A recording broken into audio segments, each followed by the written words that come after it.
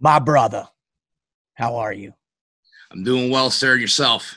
Well, as I told you when we jumped on this call immediately, I am above dirt and nobody is taking a shot at me or my house today. So that's a good place to start. And you? Roger that. Doing well. I'm blessed. Like I said, God gave me another day to do His will. Exactly. And it's funny, man, when you have gone to a place in your life where the darkness is so prevalent, where you're looking around the horizon for some inclination that it's going to get better, but over time it just gets worse and worse and worse. Man, it's so easy to lose that perspective, right? When you're Exactly. really not sure, man, am I going to pull out of this psychosis? Am I going to pull out of this feeling? Am I going to pull out of this sensation of complete and utter defeatism, right? And you experienced that. You went to that dark place where your life was pretty much at the bottom. Could you describe that moment when you were like, when you realized this is it, I'm in trouble? Yeah. I mean, I was in a dark, dark, dark, dark place. I was, I was drinking every day. I was, dealing with a wife at home who was basically taking care of two young children on her own and working a full-time job where I was working as well. I was trying to work as much as possible so I would not be home because work for me was my outlet. You know, all I would do is work, drink, and work out. You know, Wow. um, uh, Sounds familiar. yeah, my weekends when I should be spending quality time with my kids was spent either working, drinking, or recovering from the night before. Right. And I was basically useless. I was physically present, but mentally I was not there. I was checked out. And the thing that got me to that point was just years and years and years of battling depression, battling anxiety.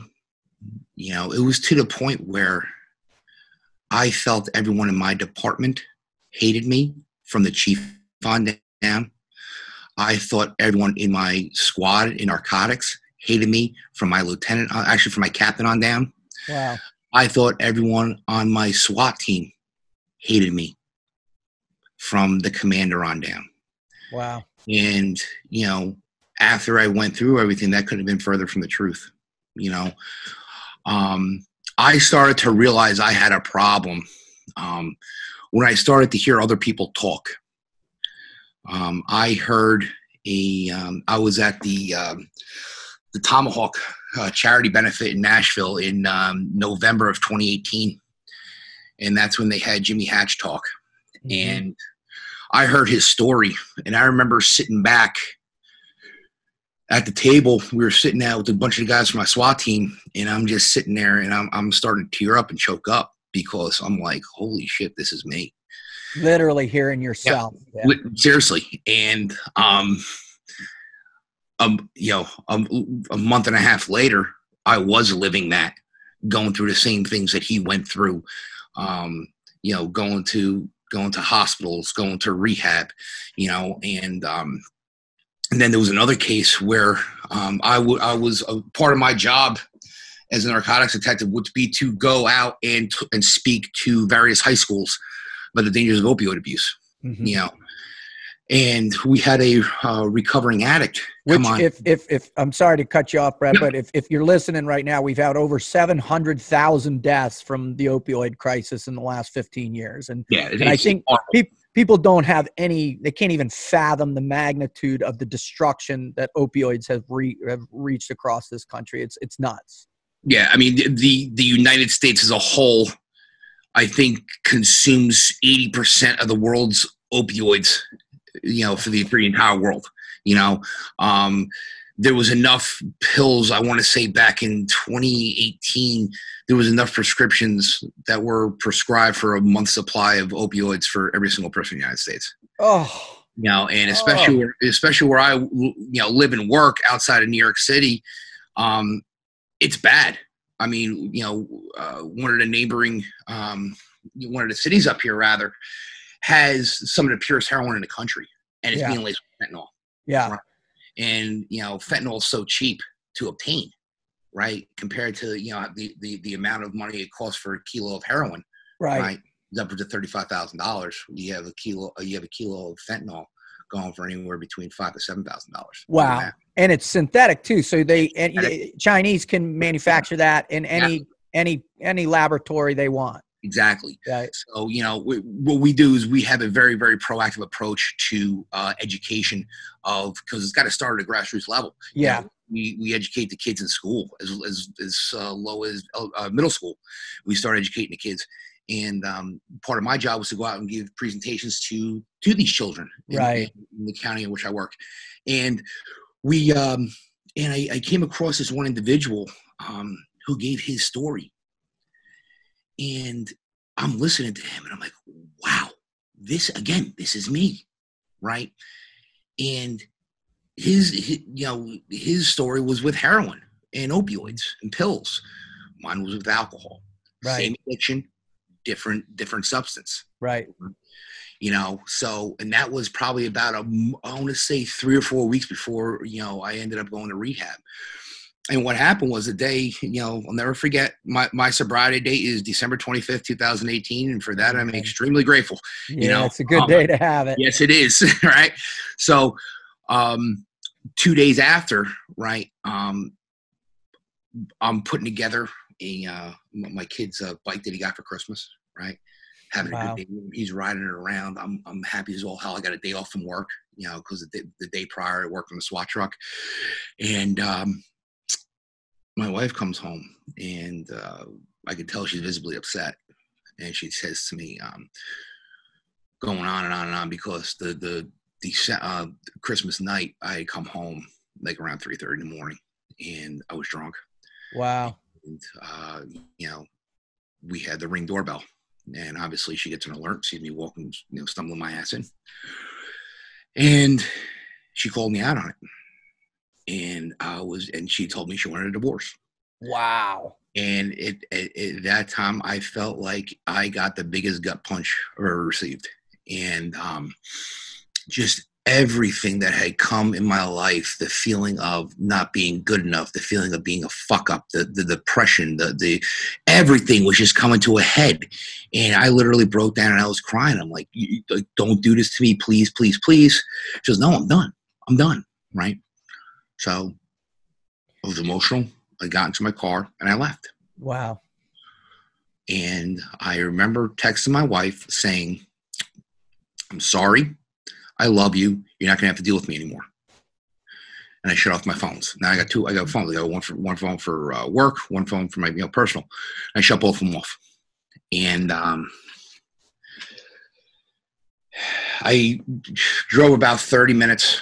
And I got off the highway, and my plan was I was going to go to the top of a mountain, and I was just going to, see you later. Yep. Nice view overlooking New York City. I was just going to be like, oh, I'm done. And she, for some reason, I don't know what it was, made me call. I turned the phone on, and I see all these text messages from her, and I call her up, and she's hysterically crying. And she goes, and I go to her, what's the matter? She's like, are you okay? I'm like, yeah, I'm fine. What's going on? She's like, the cops are here. First words out of my mouth, you just ruined my career. Oh. Right. Not thank you for saving my life. Yeah, that's how twisted up you were. Because that's what she actually did. She saved my life. 100%. And so I had to go I had to turn myself in. Turn myself into the local PD. And from there, I was taking it for evaluation. And those 4 days are probably the worst 4 days of my life. And remember I was telling you about how I felt that everyone hated me? Yeah, yeah. Right. Well, I had 4 of my brothers sit with me in the emergency room the entire night. Wow. All admitted. I had my best friend who's my PBA president. He was there. with me. I had my other buddy, very close friend of mine, who's the vice president of my PBA. He was there with me. And I had my state PBA delegate, who was also there with me, who's also a very close friend. And more importantly, because I hold the brotherhood so close, I cherish that. I have my SWAT commander there with me. Oh my God, right? That's huge. And that shows the type of person he is, the type of leader he is, you know. And that night we had my squad, we had our joint Christmas party that night, right? And it was at this great restaurant, you know, where everyone was gonna be drinking and, you know, having, you know, huge portions of food and stuff like that. We were all looking forward to it. And he bypassed that to sit with me. Wow. And because he knew your life mattered more than a party. Yeah. And he knew I was hurting, you know, and that's when he started making phone calls. And that's when he finally reached out. He eventually reached out to Wally, right, from Tomahawk. Yeah. You know, he was a great dude. I've known Wally awesome. About 2016, and you know, awesome human being. You know, him and I just clicked. You know, you see us walking together down the street, we look like Arnold Schwarzenegger and Danny DeVito and twins. But you know, it's. Hold on a second, though. I will say this. Let me interject, though. Danny DeVito's skill sets don't quite. Oh yeah, a little different. I'll tell you what, if I see Wally walking down the street, I turn around and go. Oh, exactly. Agreed. But I was talking about the height difference. Yeah, but, yeah. He's a, you know, I consider him to be like my brother. That's awesome, man. He would give me the shirt off his back, you know, and he started making phone calls, and he knew. You know, because he's obviously had friends who have been in this same situation before. Oh, you know, our community is riddled with it right now. You can't do 20 straight years of combat and not have the effects of that change your life. It's an impossibility. To imagine that there's some human being on this planet that can be exposed to 20 sustained years of war fighting and not have the essence of who they are, their self, right? That internal component that makes them unique as a human not be affected. It just doesn't exist. And the same is true for people that have been police and law enforcement for extended periods of time. People don't understand that. You know, they just don't get it. So what did you do? What did Wally convince you to do? Now, Wally, he basically, he talked to me. He's like, listen, dude, you need help. We're going to get you to help, you know? And, you know, I was originally going to go down to Florida to a treatment facility down there. And Brad, your sound is a little low. Sorry. Yeah, it's all right. I'm sorry. I originally went down to they originally were going to send me down to Florida to a treatment facility down there. And my chief, who I have the utmost respect for, I would run through any door, any wall, any building for this man. He is the true definition of what a leader is. You know, he cares for his subordinates. He cares for every single person under his chain of command. Wow. Right. And he knew I was hurting. And he said, I don't want to send Brad to any run-of-the-mill place. I want to send him to the best place, a place where he's going to be around people like him. Yeah. A place, you know, where there's warriors, right? And that's when Wally made the phone call to Tom Spooner. Wow. And that's when I got into Warrior's Heart.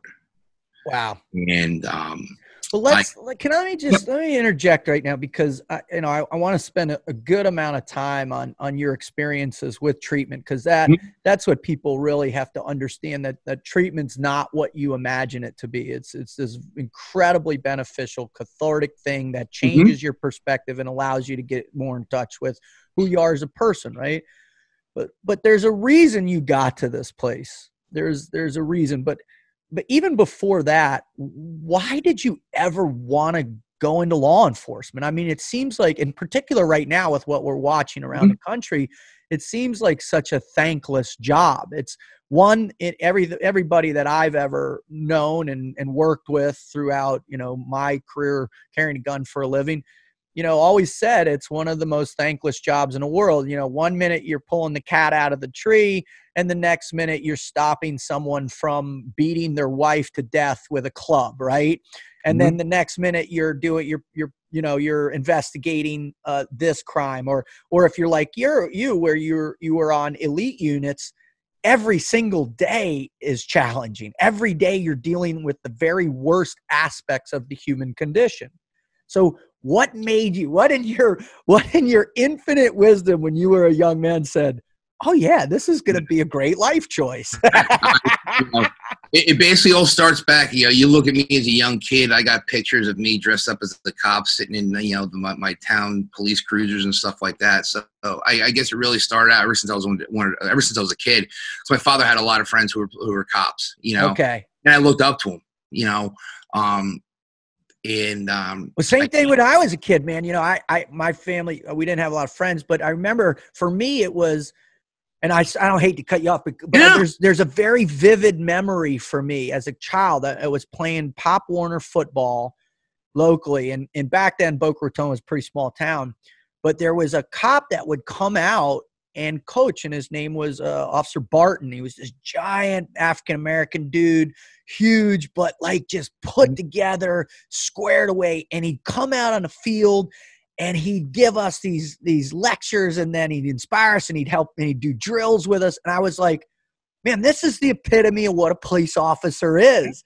This is the guy this is the guy that keeps things safe. And I was like, that's cool.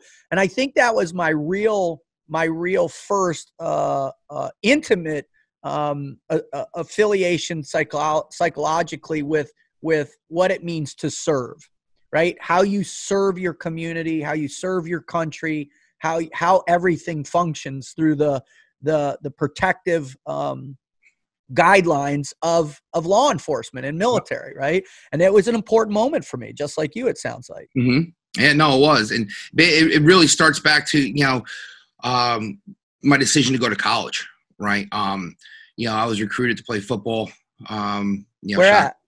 I was recruited all over the East Coast, Syracuse, Boston College, Rutgers. Wow. A bunch of schools. And I was also recruited to play at the United States Military Academy.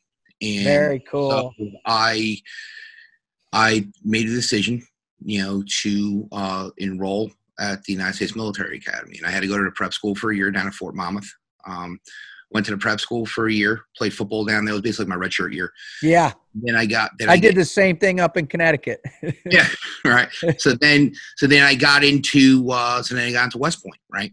And cool. Spent 4.5 years there. Played football, beat Navy once. Right.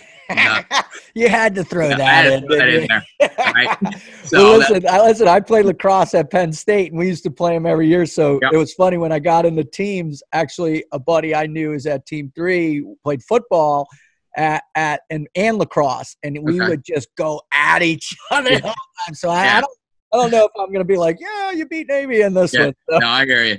Right. So, played ball up there and everything else. And then right before graduation, my senior year, I get dismissed from the academy. Oh, right? For what?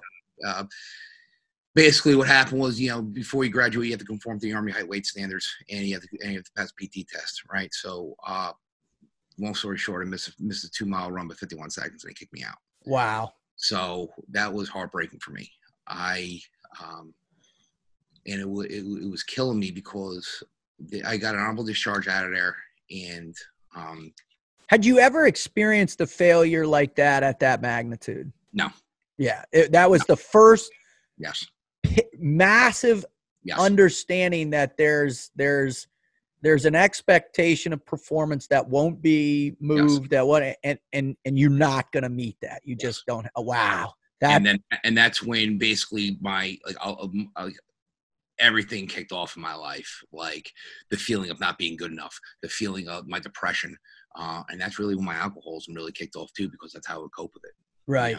Well, let me ask you this, because I know growing up in football and growing up in kind of that mentality of the 80s, and there was a party atmosphere that was affiliated with many sports, right? And if you come from an area, like where we come from, there's high school antics. Everybody parties a little bit. Was your partying out of control then? Was your drinking, or was it just kind of the normal? It was normal. It Yeah. was, no, it wasn't crazy. And then I went to a college where you really couldn't drink. You couldn't Right. You couldn't have booze in the barracks. You couldn't have any of this stuff. I didn't have a normal college experience, right? So when all this happened, that's when I switched gears, and then I took off running, and I was drinking nonstop, and then I had my classmates going on over, and some friends of mine were getting killed. I had classmates get killed over in Iraq. Wow. And that feeling that I felt, like guilt. Exactly. I want to be there. I want to be there with them. I let them down. Yeah, exactly. Right. So I had what I basically said was, what, if I can't serve and protect our country over there, I want to do it here stateside. And that's when I raised my hand to become a cop. Was it an aha moment, or did it linger? Did it build up until where it was like an aha moment? Okay. Like, right. Because I always love, because anytime I think within the human condition, when we face those massive moments of pain, right? And I like to reference as we're all on this pathway of pain, right? But when you can find that positive pain moment that drives you towards a place where you're going to better yourself, that's a big moment. And exactly. I always like to know what happened in that context for people. Yeah, no, it was just like, like, enough is enough. All right. Time to get your head out of your ass. All right. And, and do what you were put here to do. That's cool. And that is to help others and protect others. Right. So now, did that sensation, that burden that you felt internally, did that come from someone? Did your dad instill that in you? Did your uncles or your friends, or was just this feeling inside you that you felt like you had a higher calling to serve? I felt like I had a higher calling to serve, and also I've been around. My father deals with people in the worst times of their life. Right, okay. My father's a funeral director. Right, a funeral director. Oh yeah. My gosh, he is dealing with people at the worst times of their life, and he has a special skill, I should say, where he can take a family who has just lost their father, their mother, whoever, and they're obviously sad, right? And he can bring them into the arrangement office, sit down with them for an hour, 2 hours, and he can have them laughing by the time they're leaving. Wow. Right. And he helps people on a daily basis get through the worst time in their life. Right. And I always looked up to that in him, and my father always said, like, Brad, I don't want you to become a funeral director because you're going to be on call 24/7 and you're not going to be able to do anything with your family. Right. So I made a decision to become a cop, and I'm a detective now. So great job, Brad. Right. I'm on call 24/7. Choice. Yeah. So, so I always looked up to that, my father, and that's kind of what I wanted to do. Yeah. And it takes, police work really combines everything. You're helping people in the worst time of their lives sometimes. Because in the middle of it, that's the difference. Yeah. You're in the middle of the chaos, right in the middle. And especially when I was in. Because I served in really three squads in my entire, throughout my law enforcement career. I started out in organized crime, right? Because there's no organized crime where I live, right? It's where its birth was in the United States, right? So I worked in that. Okay. And I was in special victims. Can I as you go through each one, can I ask some questions? Because sure. Organized crime, there's this sensation that, okay, these people know what they're doing. It's a part of the culture. They've committed to this lifestyle. It's organized. There's hierarchies. There's a system of success in place through criminal activity. So did you get a sense like, man, this really has meaning. This type of police work has meaning because no, it does. All type of police work has meaning. Right okay? on. That, it's got it. You know, there's meanings in different sort of ways, right? Okay. You know, this had its meaning because, you know, sometimes they're taking money out of hard workers' pockets, right? They're extorting them, criminal usury, you know, and stuff like that. And, you know, why should, you know, the hardworking guy, you know, be having to kick up money to this guy just because he wants to work here? You know, no. Yeah. Right? So, you know, stuff like that. It's got its, you know, use and meaning, and, you know, but the biggest one for me was when I went to special victims. Right. Wow. Okay. Now, what can you describe what special victims mean? You know, just like you just like a TV show, right? Yeah. You know, okay. You know, Law and Orders for You. It's, you know, you're dealing with crimes of sexual nature. Right. You're dealing with child abuse. Right? Oh. And I was, you know, that had the biggest impact on my life right there, because you were actually doing God's work and getting pure evil off the street. Pure evil. There's no greater evil. And I think the consensus, it doesn't matter around the world, you know, the manipulation and destruction of a child is the worst offense there is imaginable, 100%. right? Even criminals have retribution for that type of behavior, right? We all are aware of. So how long in that job before you saw something that literally was permanent in your memory as, oh my God, I'm in a whole nother level of evil now? I mean, there, you know, from the first case that I got in there when I was in 2013. But there was one case in particular that I had, and it's funny because it's going to come back later in my life. Right. Okay. It was a case where I had a 9-month-old baby who had overdosed.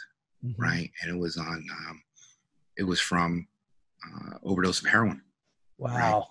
And this baby's almost dying, and the mother's there, you know, and long story short, the mother and the boyfriend were snorting dope in the bedroom, and back fell on the floor. Baby picked it up, put it in his mouth, right? And I had to go to Columbia Presbyterian Hospital, go visit this kid, go look at him, right? And I had never, ever cried before as a police officer while I was working. This is the first time I ever shed a tear. Wow. And I literally had to walk on out because you see this baby intubated, unconscious. I'm like, what did this kid do to deserve this? Nothing. And the hate and anger that just started brewing in my body, right? I could feel it, right?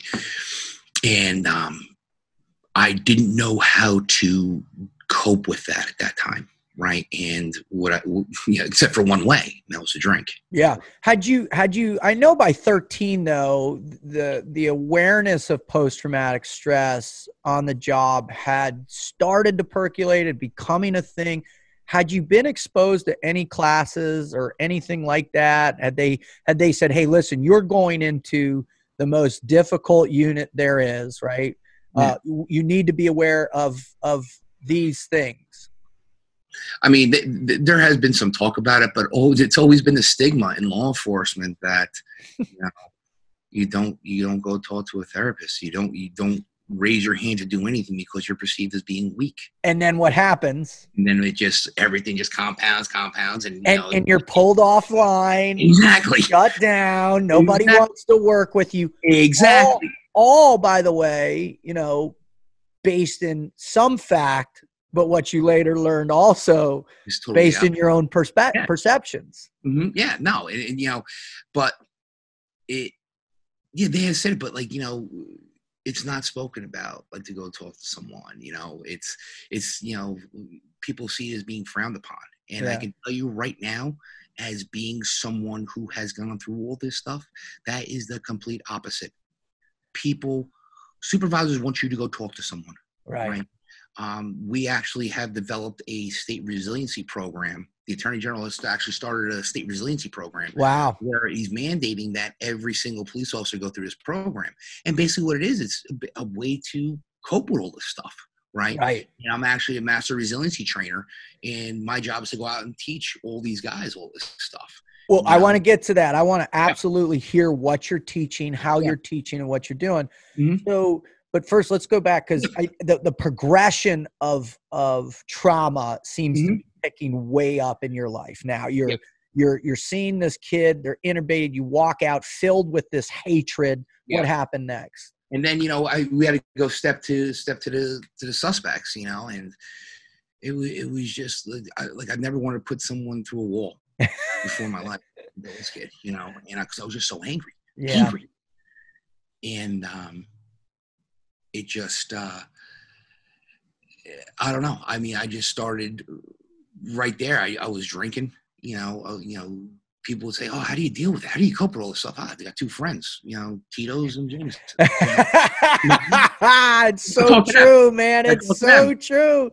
You know, it's so true. That's what I would do. Because, you know, you're next to your buddy, you know, and you're like, God, that was fucked up. And you're like, yeah, man, horrible. And you're like, let's go get a drink, you know, exactly. Instead of, hey, man, let's go talk to somebody about this because that was horrific. And I have this image of this half dead kid and these junkies in my head I can't get rid of. Yeah. Yeah. I mean, see, what's funny is that drinking is socially acceptable amongst cops, right? But talking about your feelings is not. All right. And which is more healthier? What is well, now you're getting to the root cause of all societies, right? Yeah. Right? The greatest challenges we face are not having the discussions that need to be discussed because of some presumed sensation of weakness, whether it's political weakness, whether it's physical weakness, whether it's emotional weakness, spiritual weakness. When we get into those very complicated states, we don't want to talk about it so everybody's on the same sheet because nobody wants to appear as if they don't have their shit together. Exactly. And that's the whole thing. Like us as cops, I'm sure, you know, you as, you know, being a teams guy, you want to appear to be a robot.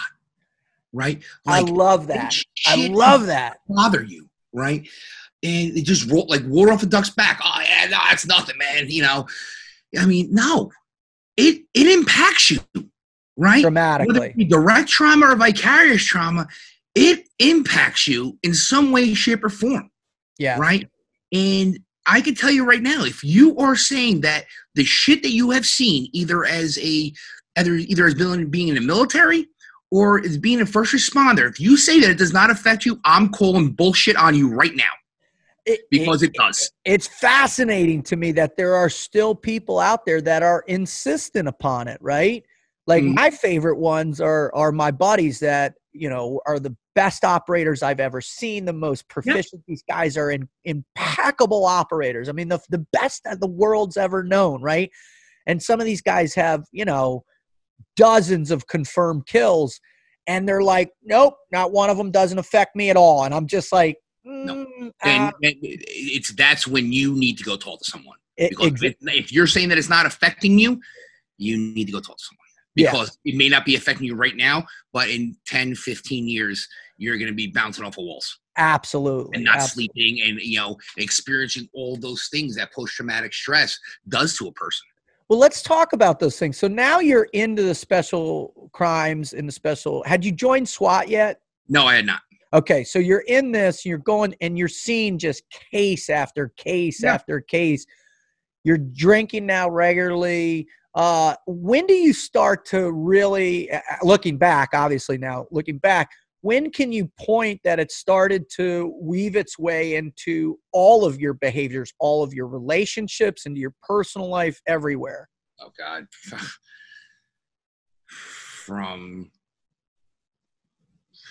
Probably from day one when I was a cop. Really? Yeah.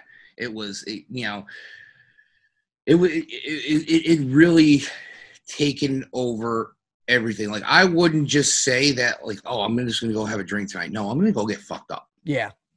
You know, I'm not just going to have one or two. I'm going to have one or 2 dozen. Yeah. You know, that's the way it was. But like, for instance, okay, you know, I have 2 boys. I have a 5-year-old and a 3-year-old. Okay. Bless you. And my biggest regret is when both my sons were born, I was not there for them. Wow, both births. I know the birth I was there for. I'm talking about being there to raise them as a dad. Oh man, right? I feel you. And because I was just checked out, and every time I think it is, it just chokes me up because I know I'm better than that. Well, hold on though a second though, Brad, because No, I was in a dark place. Yeah, man.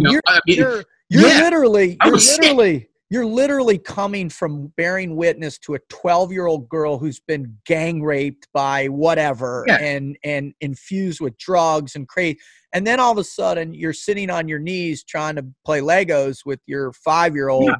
Man, that transition, I don't know. It's difficult, but I mean, the thing with me was, I just couldn't I couldn't get the connection. Right. Did you feel like you were dead inside? I've heard that term used a lot. Honestly, yes. Yes. Yeah. Right. But now, the relationship with my kids is phenomenal. Oh, I can't wait. And I want to talk about that process, how you rebuilt those relationships, because I think that's a huge thing for many people to realize. You haven't lost. It's not over. No. It's not, you're not defeated. You can regain it and pull it back. If you're still breathing, you're in the fight. Exactly. Thank you. You're not, the fight's not over unless you're dead. Yeah. All right. So now you're in the special unit, you're drinking, you're checking out from your family, you're experiencing all these other issues. What in your wildest dreams said, all right, kicking doors would probably be a good idea for me? I've always wanted to do that. I've always, right. There's an allure to it, right? Yeah. I mean, I'm 6'5", 300 pounds, I'm built to, kick doors. Exactly. Right. I'm a pipe hitter, and it's just, I wanted to do it, coming from military, military background, with all my training at West Point and stuff like that. I wanted to do that. And I loved everything that SWAT stands for. I love, the biggest draw to it for me was the brotherhood. Yeah, man. Right. Yeah, the camaraderie. Yes. The camaraderie. And I don't mean to cut you off, but if you could clarify what the camaraderie is and why it's so enticing. Yeah. It to me, it's the closest thing that I could get to that experience in college playing football. Yeah, man. Especially, on the Army football team where, it's a brotherhood, and you're with a bunch of guys who are willing to give their lives for you, and you're about to do the same, Exactly. People can't fathom that. Yeah. No, you don't understand you cannot understand it unless you have been in that type of unit. Yep. Whether it be in the teams, in SF, HRT, anything. Yep. If you're with a unit like that, you cannot understand it. And for me, that was what it was too. And every guy I asked that question to, or I talk to, whether I'm interviewing or whatever, it's about that. All right. Describe that. And to the person, it's knowing that I'm going to go, I'm choosing by my own free will to go into a situation that there's a high probability of my death or the death of one of my teammates, but yet shoulder to shoulder, shield to shield, we're going to do it anyways because it has to be done. Yep. Yeah. And that was the biggest draw. Yeah. For me, and what happened was I tried out for the team, made the team. I was transferred to narcotics at the time. Ooh. Right. And, and that's when the fun began. I was out in the street running and gunning, playing that cat and mouse game, and it was fun. Let me ask you this, because, we use terminology like games, right? It was the game, right? And it's because of our athletic background. It's how we process the thing. And, and I think sometimes people hear us talk and they don't understand our language. They don't understand our euphemisms or whatever. And so, they think that the way we describe something, there's an insensitivity to the reality of what it is. And that's what I'm like, listen, you can take your academic perspective of how I'm describing the terms I'm using, but until you run into a house where someone's got an AK, 4 kilos of coke, and they've already killed 3 people in their lives. Yeah. Don't tell me you're gonna chastise me for how I describe this, right? No, because it's basically, it's not a game, right? It's how we describe it, like you said. It's a lot of surveillance, a lot of doing a lot of working with confidential informants. Yeah, man. Stuff like that.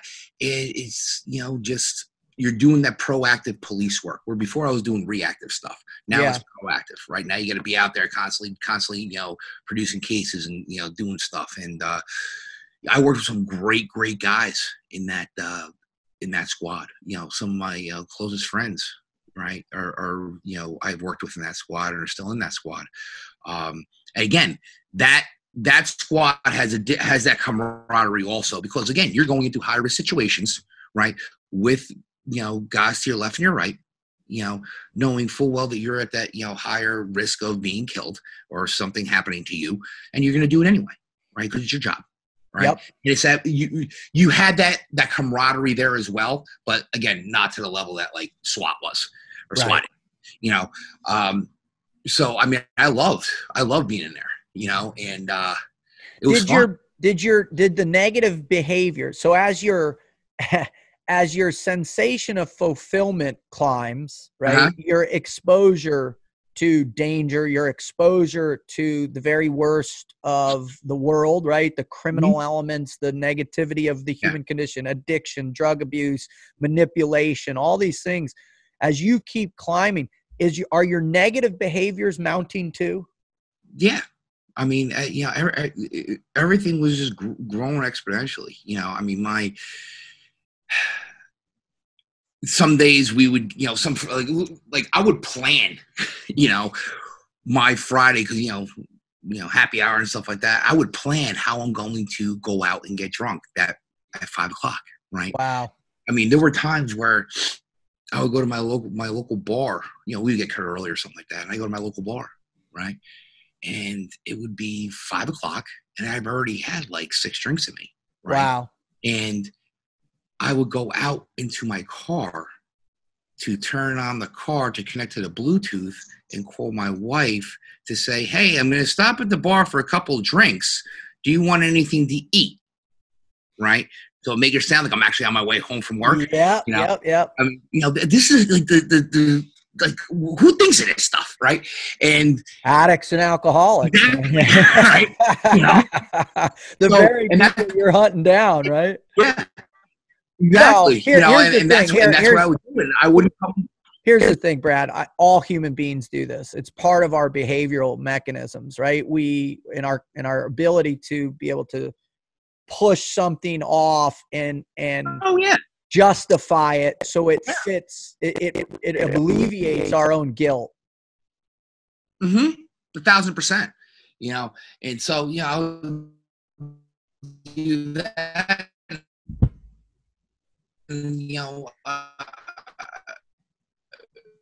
Next thing I know, I'd be coming home at 11 o'clock and I have, ice cold food from my wife who's 8 months pregnant. Wow. You froze up on me. Yeah. No. So, I mean, it was, I think it's, all right, just start from right where you just said I would come home with my wife. Yeah, no, I would come home with, food that's ice cold, like 11 o'clock at night. And my wife, is 8 months pregnant and, she didn't eat.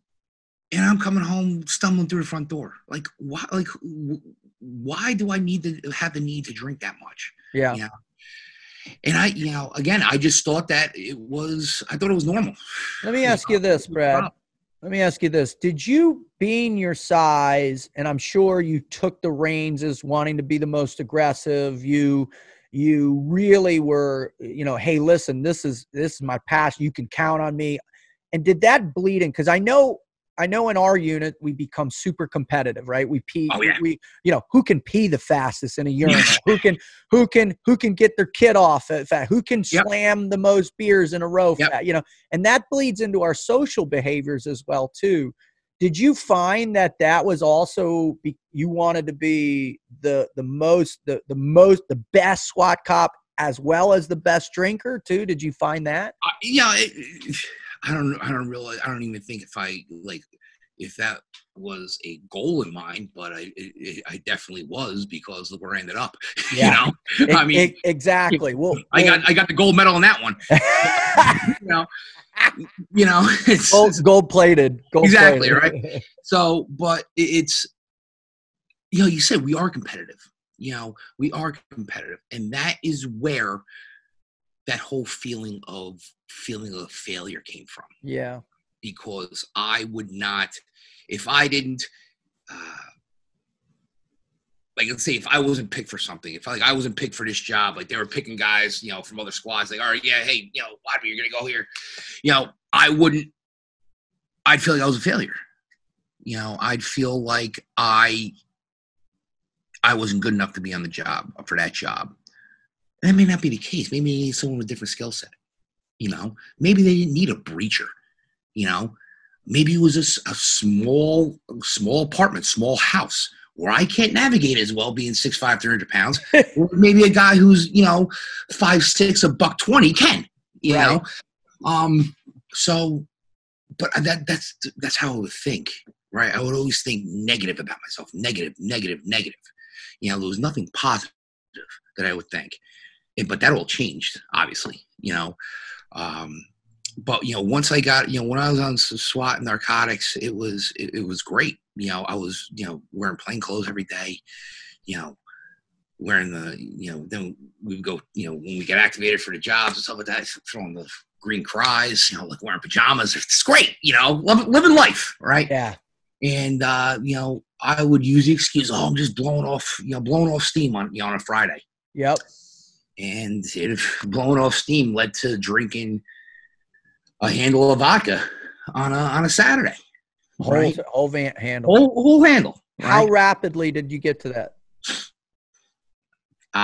Well, there was a period I got to it, and then I stopped, right, because I had actually gotten in trouble, right, and I was told, I made a comment saying, "Oh man, I think I really need to stop drinking. I've been drinking a little too much. Maybe need to calm it down a little bit." And I went off the chain.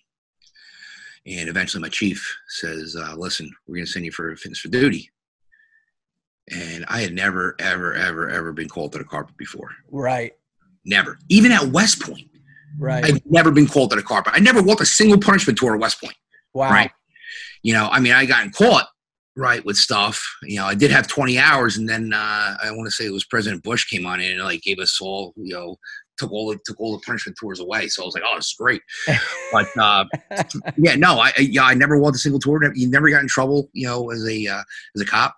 This is my first time, and I was at fear of the unknown. I didn't know what to expect, and I was very, very emotional. I was like, "Holy shit! What's going on?" Were you angry? Yeah, I was angry at myself. A lot of anger towards myself.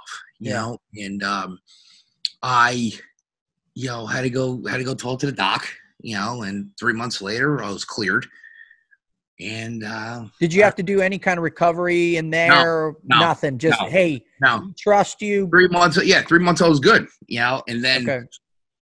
And then I remember. Did your home relationship improve in those 3 months too? It did a little bit. It did. I started connecting with my kids a little bit more, my wife and stuff like that. It did, but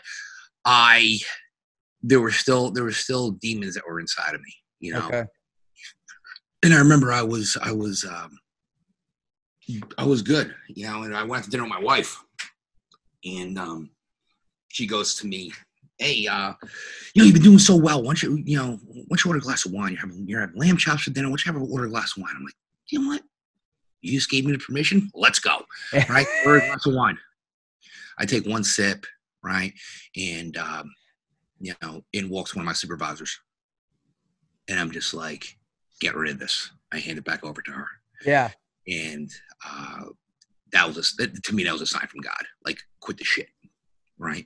Mm-hmm. Did I listen to that sign? No, we're not going to listen to that shit. Right.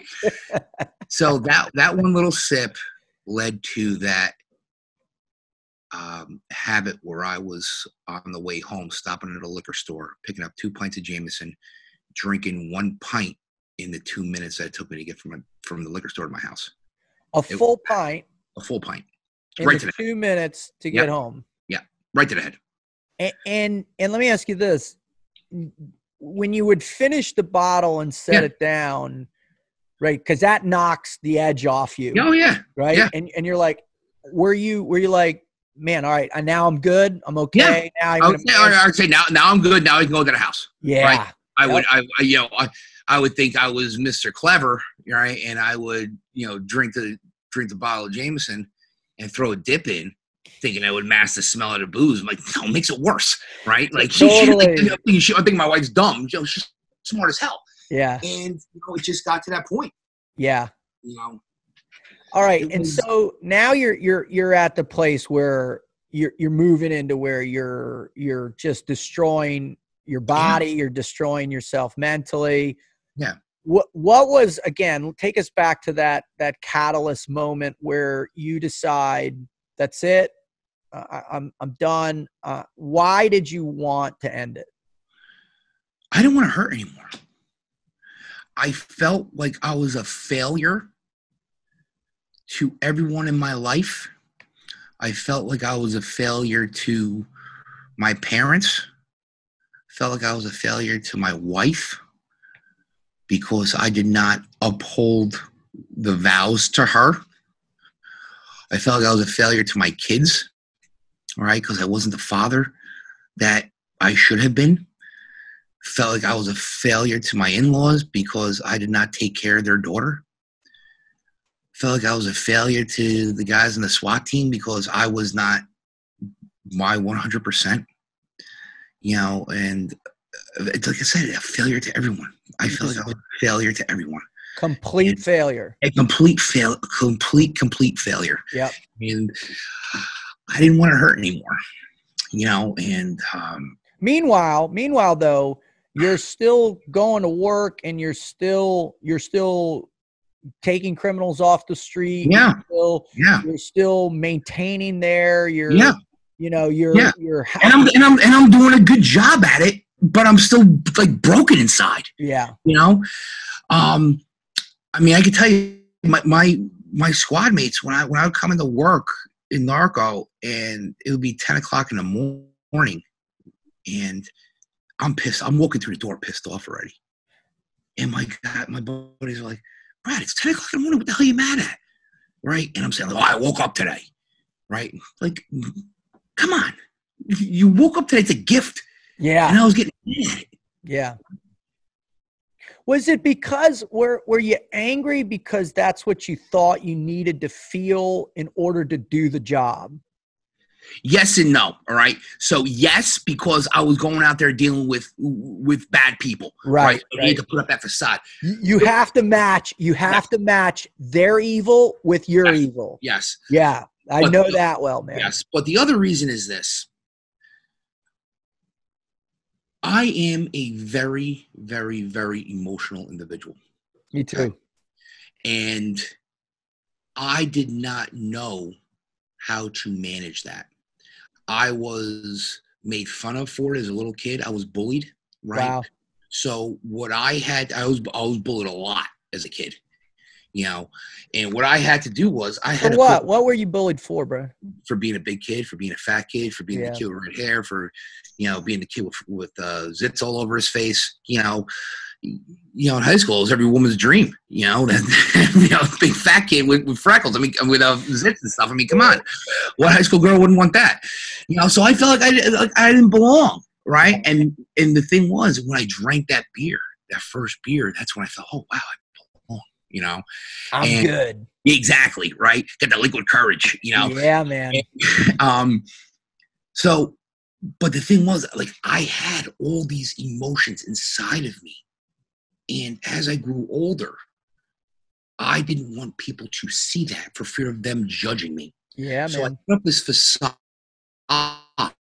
right, of being angry to keep people away from me, right?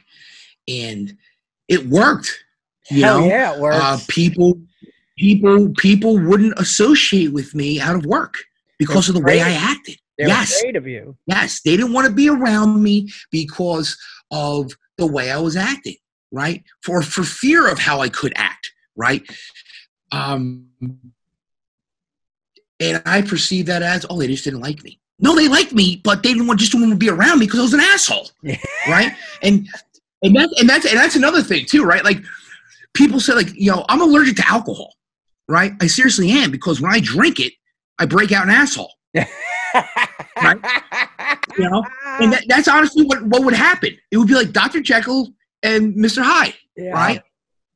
It would be bad. And but yet you in your mind are perceiving it as, I'm free. having a great time. I'm the life of the party. I feel great. I'm okay now. Everybody accepts me for what I am.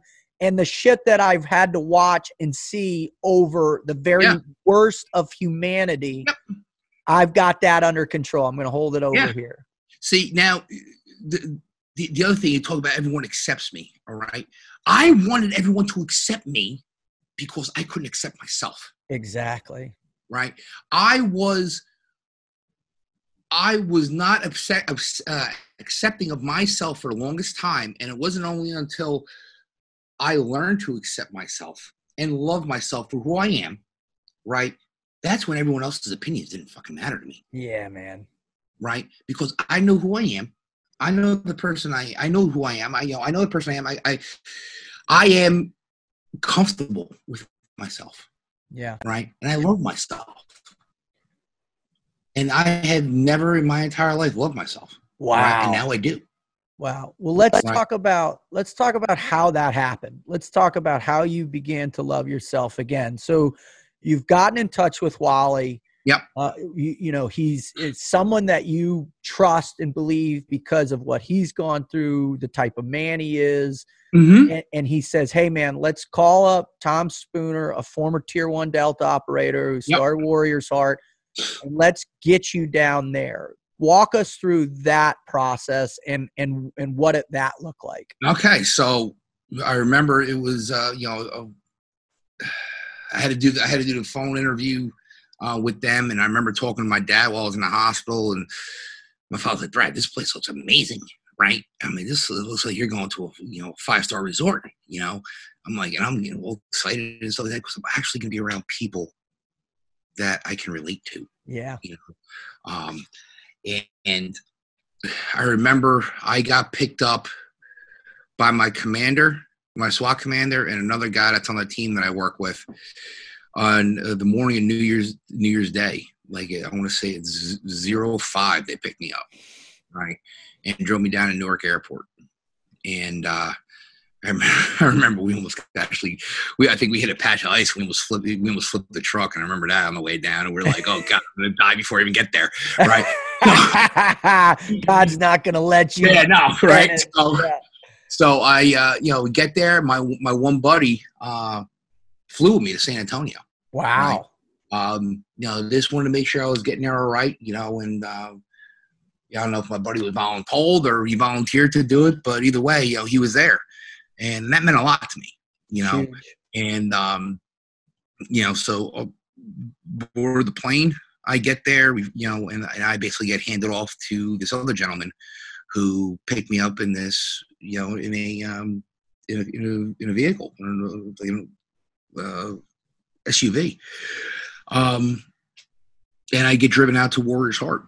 And I remember that 45-minute car ride, talking to this gentleman, similar experiences. He was a cop. He was a government contractor and all this stuff. We're just sharing experiences. Wow, I can really relate to this guy. And then when I get out there, it was like I walked into a little slice of heaven, because, like, I remember the first things people saying to me, they're coming on up to me and saying, "Welcome home, brother." And I'm like, wow, I feel normal, right? Seeing all these people around here, I'm like, I feel great.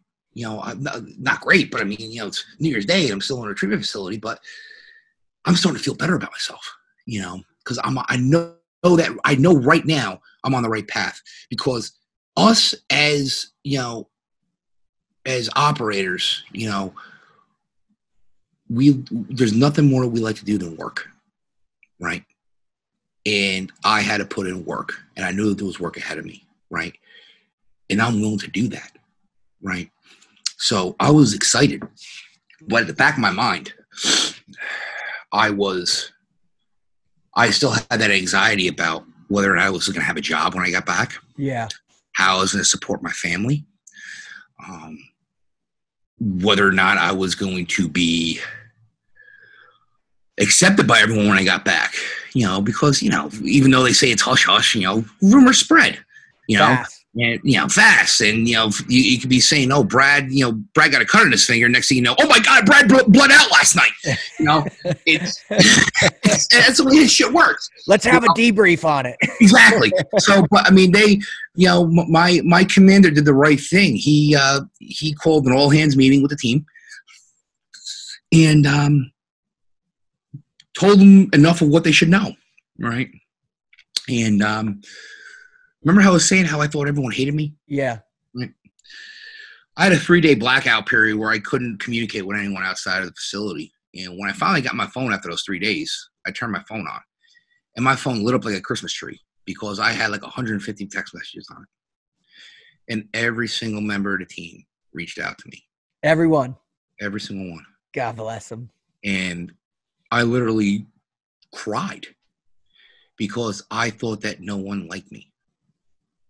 I thought they all hated me, right? Because I hated myself, and all during those 42 days I was there, I was maintaining constant contact with guys back home, talked to my chief, he assured me, listen, Brad, you're going to have a job when you get back. We want you good. We want you fixed. We don't want broken Brad. We want fixed Brad. Because imagine how good fixed Brad is going to be. Yeah, exactly. So what about your wife during this time? Were you talking to her? Oh yeah, no, we were talking. We would talk every day.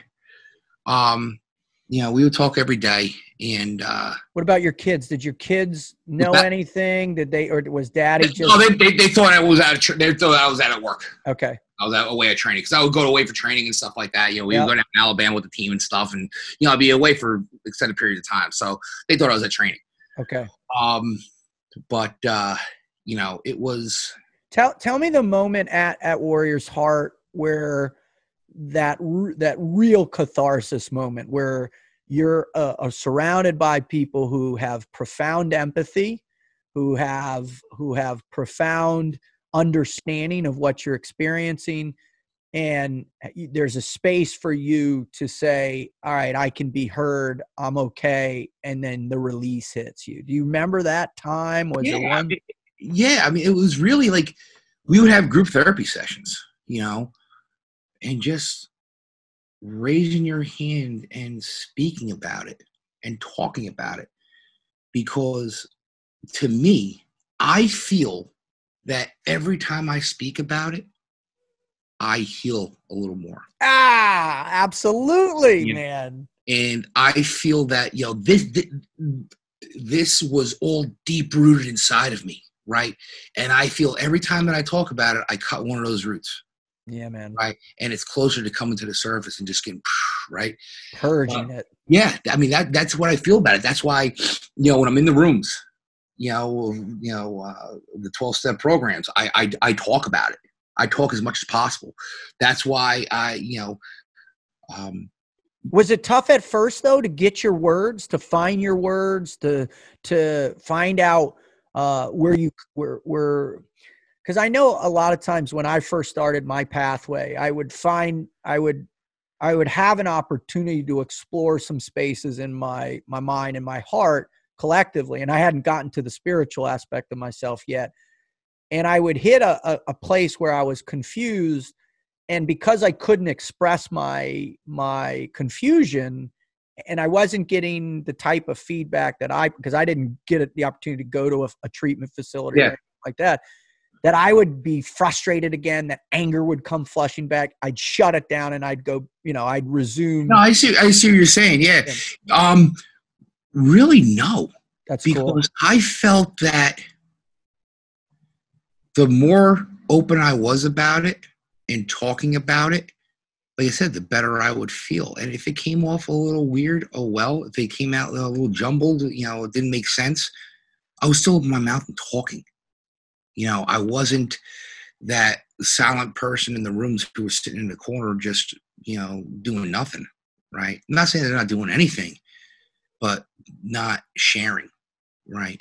Because for me, sharing your experience, strength, and hope not only helps you, but it helps someone else, right?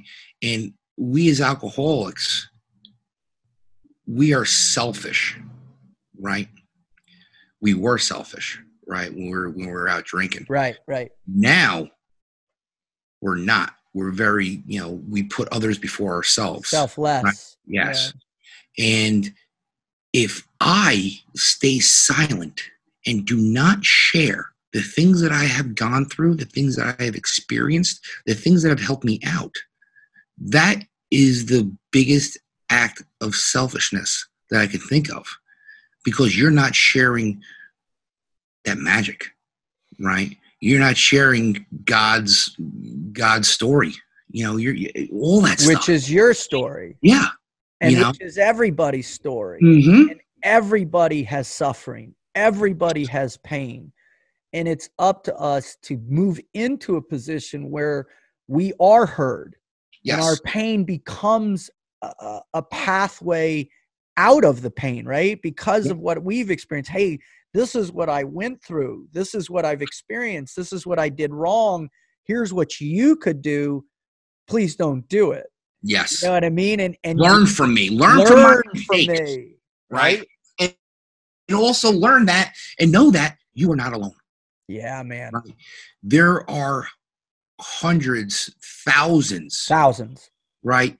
Tens of thousands, hundreds of thousands of people who are out there that are going through the same shit you are. Okay?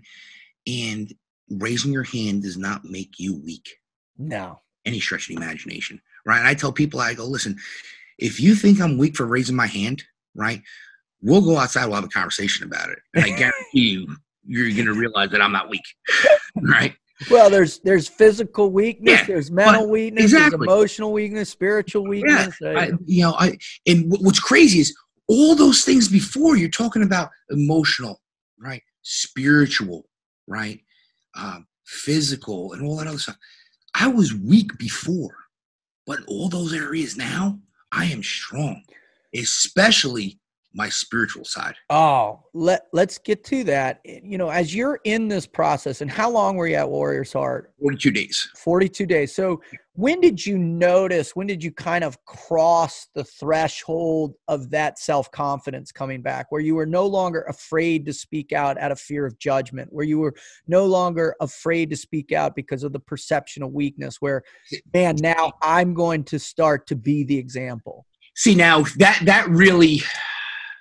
that's a hard question to answer. And the reason being is because when I left Warrior's Heart, okay, in the third step, it says to give your will and your thinking up to God as you understand him, right?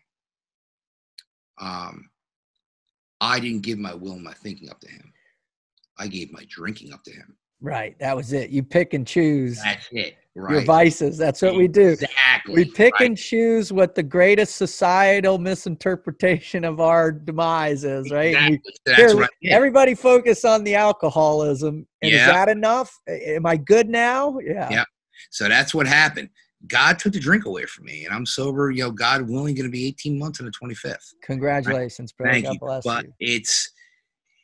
He didn't take all the other things away from me, and I started doing things when I got back out of anger, because when I got back, I had to go for a knee surgery for a from an injury that I sustained back in November of 2018 when I got hit by a car, during an investigation, during an arrest. So I had to go get the knee surgery done. And my wife tells me, she goes, listen, when you go get the knee surgery, don't bother coming home. Right? Oh. So just go to your parents' house. Whoa. And this is a month I've been home. So I'm like, but I just did the work. Exactly. Right. Look back then, right? So a year ago, I was pissed. I'm like, are you freaking kidding me? I did all this, right? Get my knee surgery done. I wait a week. The house is on the market. And I'm like, what? Oh my What else is, what's going on here? Right. Looking back now, I don't blame her. Yeah. I don't blame her one bit. Right. Because I would have done the same thing too if I was in her shoes. Right. I wasn't fixed. I wasn't working the way I should have. Okay. I was going through the motions, so to speak. Right. And, I was going to AA meetings, I love going to them, right? Because it helps me out so much, but I wasn't I didn't give myself up completely to God. Right. And I continued to do stupid shit. Eventually we sold the house in July of 2019 and I got my own apartment, and that's when everything went downhill. Wow. Right? Again. So yeah. you make the effort, like you're forced to do the effort. Otherwise you're going to lose everything. So you hit rock bottom, you do the effort, you go down 42 days, working the program, doing it, giving up alcohol, come home. And then all of a sudden, whambo, you're hit again. Yeah, I'm hit again, and what happens is, like I said, we sell our house. She moves down by her parents, or rents a house down there, and I move into my old SWAT deputy commander's apartment. Wow. Right. And I'm living there, and it's basically like it becomes like a depression dungeon. Right. What a crazy description. And that's so seriously, it was. There was depression dungeon, man. That's right. No sunlight coming in. Oh. It's just a bed, a bed, a couch, a TV, and there was a kitchen, and it was just no picture. Were you working? Were you working that time? Oh, I'm working. And are you working in SWAT and you're working on narcotics? No, okay, I was not. No, I was taken out of there. I was put into the courthouse, for obvious reasons. And I'm just depressed, and I'm upset because I want to get back doing work, right? Mm-hmm. I want to get back to to those active squads and being active, right? The camaraderie. Yes. But I forgot the biggest thing, one of the biggest things here, right? And I realized this finally, was that I'm not in control here. Right? I'm not. It's not Brad's show. No. It's God's, right? And God is going to put things in front of you when he feels that you are good and ready, right? So obviously at that point, God did not feel that I was ready to go back, right? But that addictive mentality came on, and I was like, I want that instant gratification. I want it now. God damn it, give it to me, right? But that's not how it works. No. God gives it to you. When he's ready. And when you start forcing shit, that's when shit starts to break down. Bad. Right? And that's exactly what happened to me. I started becoming depressed again, right? And I just sunk into a deep state of depression. And I started going towards, going on to various dating apps and stuff like that. And, it was a bad situation, and eventually, things got out of control. My wife caught wind of this, right? And we worked it out, right? But then there was still a couple that hung around, right, that she didn't know about. And eventually, you can see in December of 2019 is when I hit rock bottom again. Again. Yeah. And it was basically basically what happened was this one individual told my wife about everything that was going on, right? And I'm thankful it happened, right? Yeah, absolutely. At that time I was mad, but I'm very thankful, right? Very, very thankful. You know, the truth will set you free. Yes. And eventually, so what happened was that Monday, right? I go, and this is what's crazy here. Now you want to talk about God working? This is when God starts to work in my life. This is awesome. Right now, this is like, I consider this the good stuff that's coming up right now. Yeah. God, I don't know, for some reason, I don't know what it is, and maybe one day he'll let me know, but for some reason, God said, listen, you need to learn, right? You know, he took me to school, basically, right? And so you need to start learning again. And I remember I went into a meeting, right, AA, and I shared, and I basically said, I want to live an honest and transparent life. I don't want to live a life of lying. I don't want to live a life of cover up, because it has got me nowhere. It has got me nowhere. See, for that year that I was sober for, I was dry. I was not sober. I was a dry drunk, right? I still had that mentality. And you can see where that mentality gets you, right? So, well, you remove one vice for another. Yeah, one sin takes the place of another. Exactly. Exactly. So now I'm sitting there and I start crying as I'm sharing. The meeting stops, and this gentleman comes on up to me, and he starts talking to me, and he goes, you need to become a prisoner. Whoa. I'm like, what do you mean? Whoa. He goes, well, you're a cop. You know about prisoners, right? You tell prisoners when to eat, when to sleep, when to go to the bathroom, when to do all this stuff, when to exercise, everything. You have complete control of their lives. You need to become a prisoner to God. Yeah, man. God needs to tell you when to do everything. And I'm like, holy crap, this makes total sense. It blew my mind. Right? Yep. And he goes to me, you need to talk to Tyler. I'm like, Tyler, right? I'm like, I don't know, it just happens to be someone I work with, right? And he's a very spiritual individual. And so I go talk to him. I call him up right after this. And he's like, Brad, oh my God, I was going to call you because I was praying for you yesterday at church. And God spoke to me and said, listen, if Brad gives himself up to me, right, I have a plan for him that's beyond his wildest dreams, and it's going to involve helping cops and veterans. Wow. Right? And I'm like, wow, right?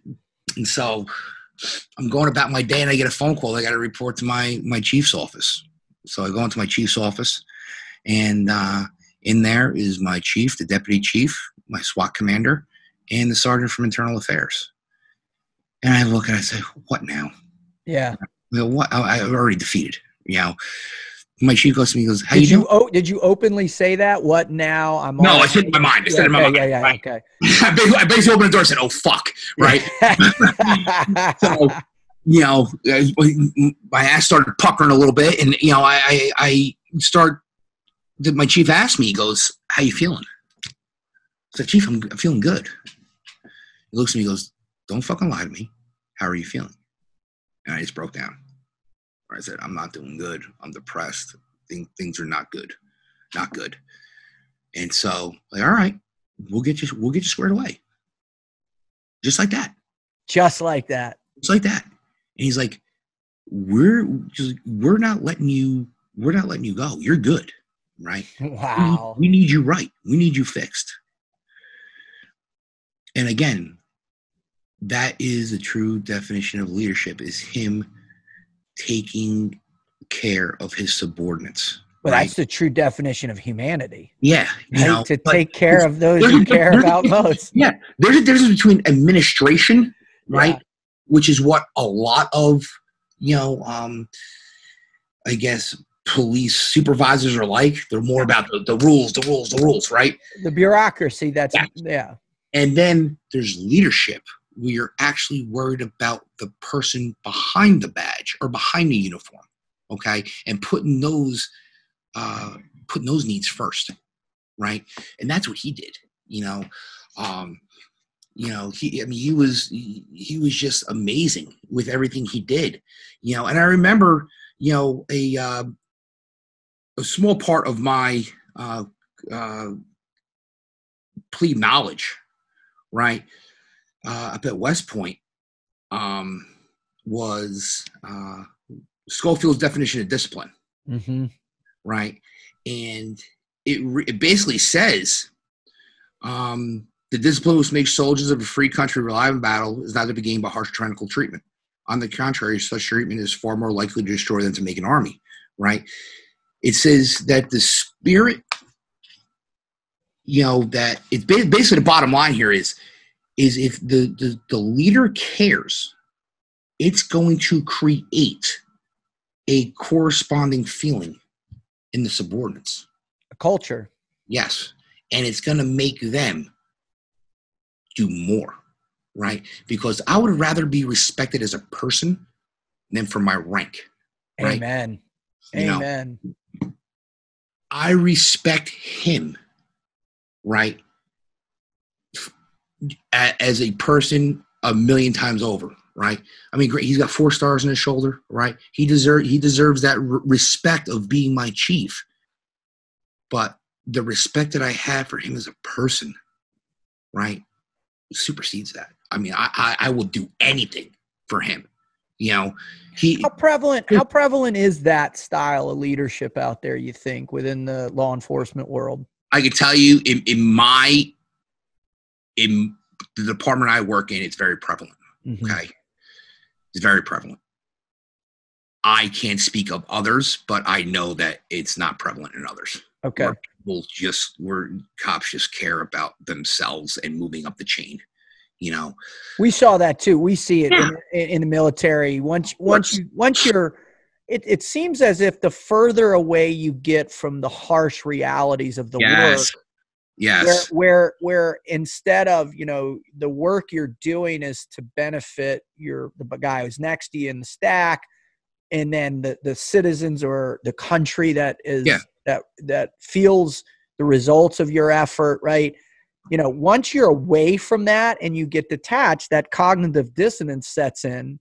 Yep. And that selflessness reverts back to selfishness, because you're thinking about a pension, you're thinking about rank, and, you know, all these other things. But, you know, don't get me wrong. What you're saying is that within your department, man, that leader on his trajectory to where he's ascended to the top, he never lost sight of the importance of his people. Never. Because you know what? I mean, I can tell you right now that he would, if something popped off, he would be there standing next to me, sitting next to any of the detectives. Wow. That's the type of leader he is.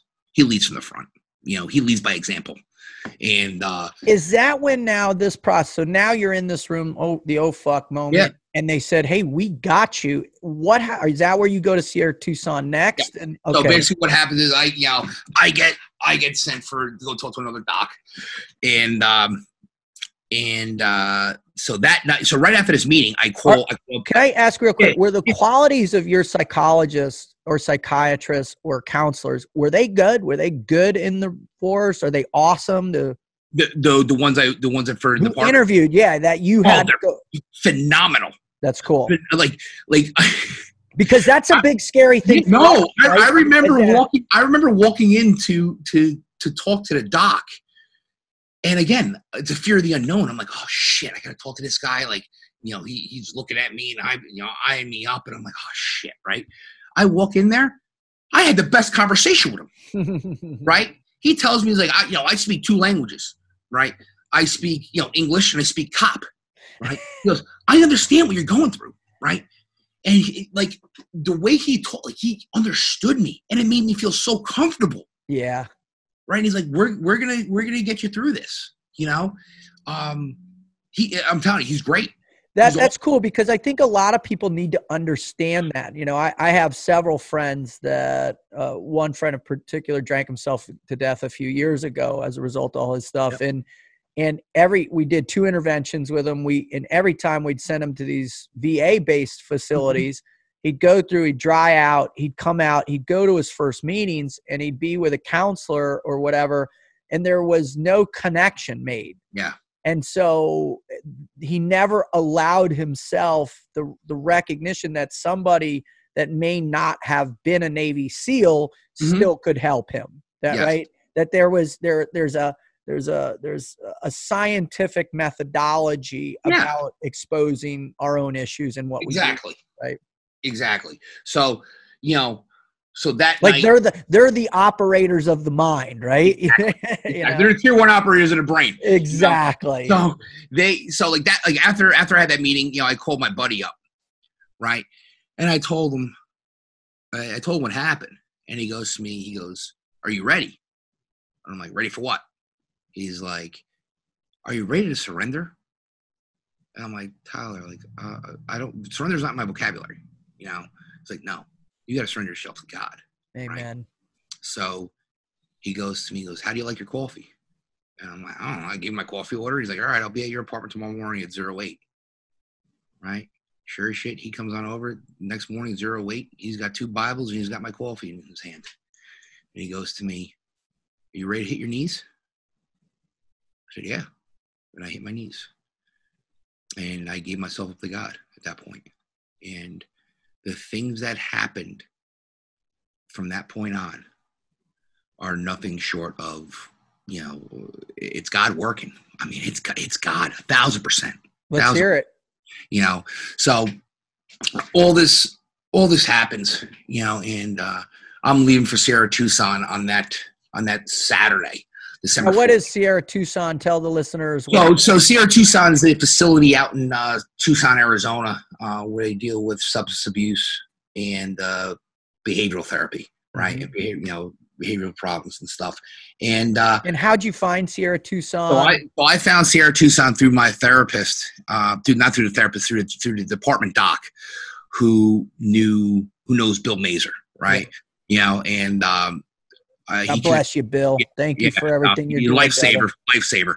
And I got in touch with Bill on the phone, and we started talking, and he got me enrolled there, got me signed up, ready to go, and then he gets me in touch with another individual we know, Josh Fidel. And let me tell you, I just want to interrupt, man, because I know he's probably going to listen to this, but Josh, you are one of God's special, most incredible creatures there is on this planet. What you are, who you are, how you help people. And for those who are listening, Josh was shot in the head and on duty and survived and came back, but went through a whole host of issues, psychologically, emotionally, spiritually, and has come out of it and is now doing tremendous work within law enforcement community, not only in New Jersey, but also on the East Coast and around the country. I can't say enough about this individual. He's one of God's true children in this life, man. Sorry. 1,000%. No, I mean, Bill connected me with Josh, got me on the phone with him, and we had long conversations about what to be expected, when I got to Sierra Tucson. And he was spot on. He didn't pull any punches. I get there. So I departed. I was supposed to depart on a Saturday, December 14th. And it just so happened to be the day of the Army-Navy game. So I'm like, shit, I'm going to miss the game, right? So, but the day before, right, so I get introduced to this other gentleman by my buddy, Tyler. And he says, "Hey, Brad, why don't you come to this group? We meet on a Friday morning at 07. It's a men's prayer group." I'm like, okay. Have you ever done anything like that before in your life? The only ever type of thing I did similar to that was when I was with FCA, Fellowship of Christian Athletes, in college. Okay. And we would meet up and do morning prayers and stuff like that. I believe it was on a Thursday or something like that. But nothing in my adult years. Yeah. Really. No. Nothing since the time where you started confronting evil head on a It was regular all basis. it was all as we call foxhole prayers. Yeah, you know? yeah. You get yourself in a jam and shit. God, please help me. If you get me out of this, I swear to God, I'll never drink again. Yeah, right. So, but this is when I really, started to become spiritual. And that's cool, man. I sat down with. So that Friday, I go to this meeting, right? 07, and there is a gentleman there who, and he gets up and starts introducing himself. He is a retired Major General from the Army, right? West Point graduate, right? Wow. And he wrote a book on spiritual resiliency, and I'm like, who is this gentleman? And what's the name of the book? Retired Major General D is called Resiliency God's Way, okay. Right? And I'm like, God, you put me in this seat, right? I'm like, holy crap, right? And just listening to him talk, right? And he starts, and then he goes on to talk about one of my squad leaders from West Point, Captain Scott Smiley, who was blown up by an IED over in Iraq. Wow. And became blind. And he persevered. And he drove on, and he went to graduate school, got his master's degree, came back to West Point as I believe a history professor. Wow. Right. He's climbed multiple mountains, right? And he was, I want to say, the first blind active duty Army officer ever. Wow. Right? And and he's talking about him. And I'm like, God, you are definitely talking to me right now, right? Literally. So I get his book, right? And I have a long plane flight out to Arizona, so I brought 2 books with me, right, on the way out. One was this book from Major General Dees, and the other one was written by Sergeant Major Tom Satterley, All Secure, right? And I read that book.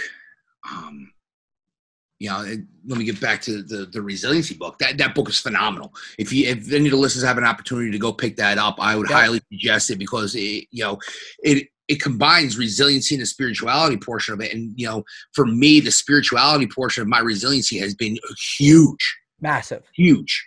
That is what has gotten me through. Right? Is the spirituality. And why so much? Because I never had it. And I feel. And what is it in it? What is in your faith that allows you to have that sensation as if it's going to be okay? All right. So, growing up, I was raised Roman Catholic, so I was forced religion upon me as a kid. My grandfather was very religious. The church is a place instead of inside you. Yeah, exactly. Right. So I was told I had to go to church on Sundays, CCD. I had to do all my sacraments. All that stuff. Right. And once I got into college, and then once I got into college, my plebe year, it was every Sunday during Beast Barracks, I'd be going to church, so it was at 1 hour away from the cadre, and I wouldn't be getting yelled at. Yeah. So that was it. And once that was over, it was done. I never really went to church, except when I was helping my father at the funeral home. I go to the funeral home, go to the church for funeral masses. That's about it. So I really needed the spirituality portion of it, because I started to realize that I am not in control.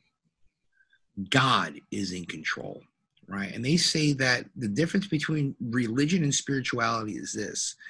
Religion is for people who do not want to go to hell.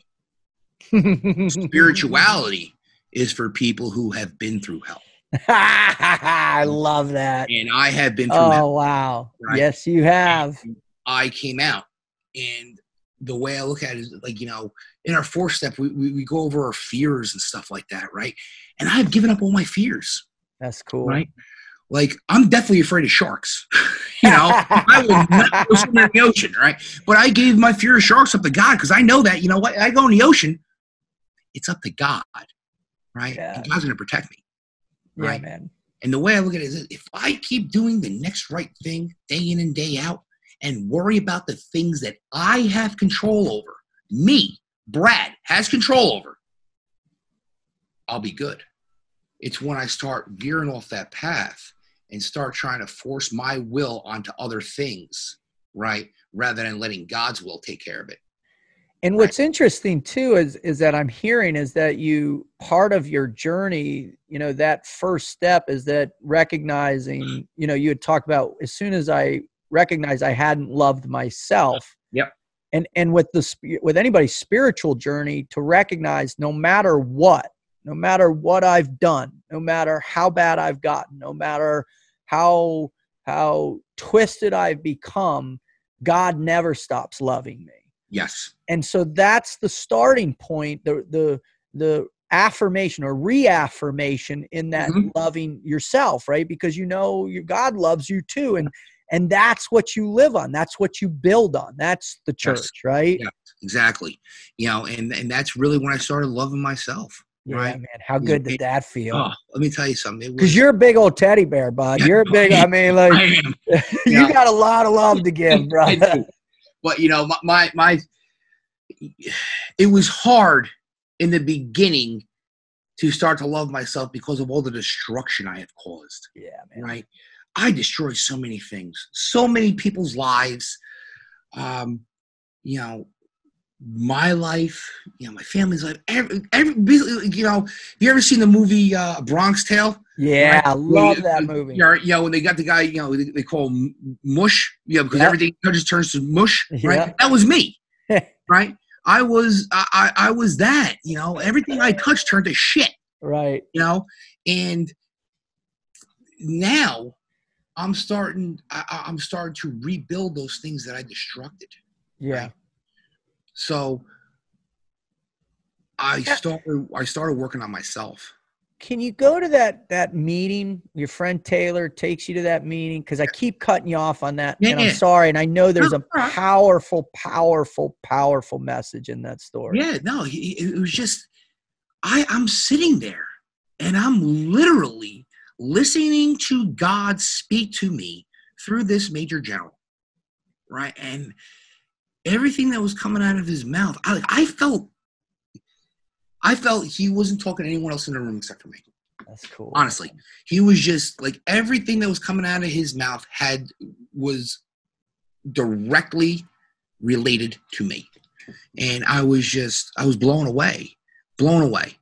And I took that spiritual high that I had, and I carried it into the next day when I had to board an airplane to drive across the country, right? To go start to work on myself again, right?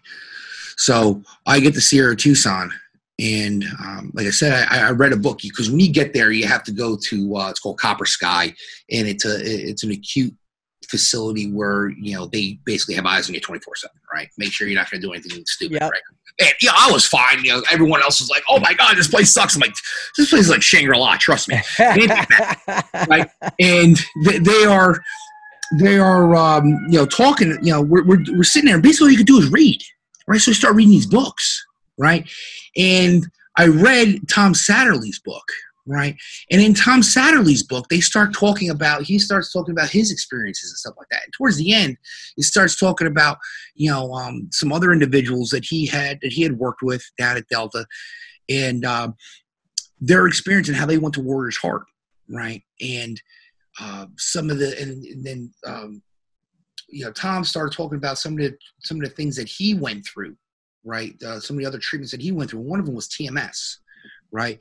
And for those people who don't know what TMS is, TMS therapy is basically, you know, to dumb it down, basically they put a MRI magnet up against your head, right? And it pulsates magnetic waves across your brain, and it clears new neural pathways, right? For you know, shit to travel across your brain, right? So you're not using those pathways that are, you know, that had the scarred, essentially scarred. Scarred, exactly. And for listeners, when you live in a hyper state of vigilance, your brain is producing so many negative or caustic chemicals that it disrupts neural pathways, right?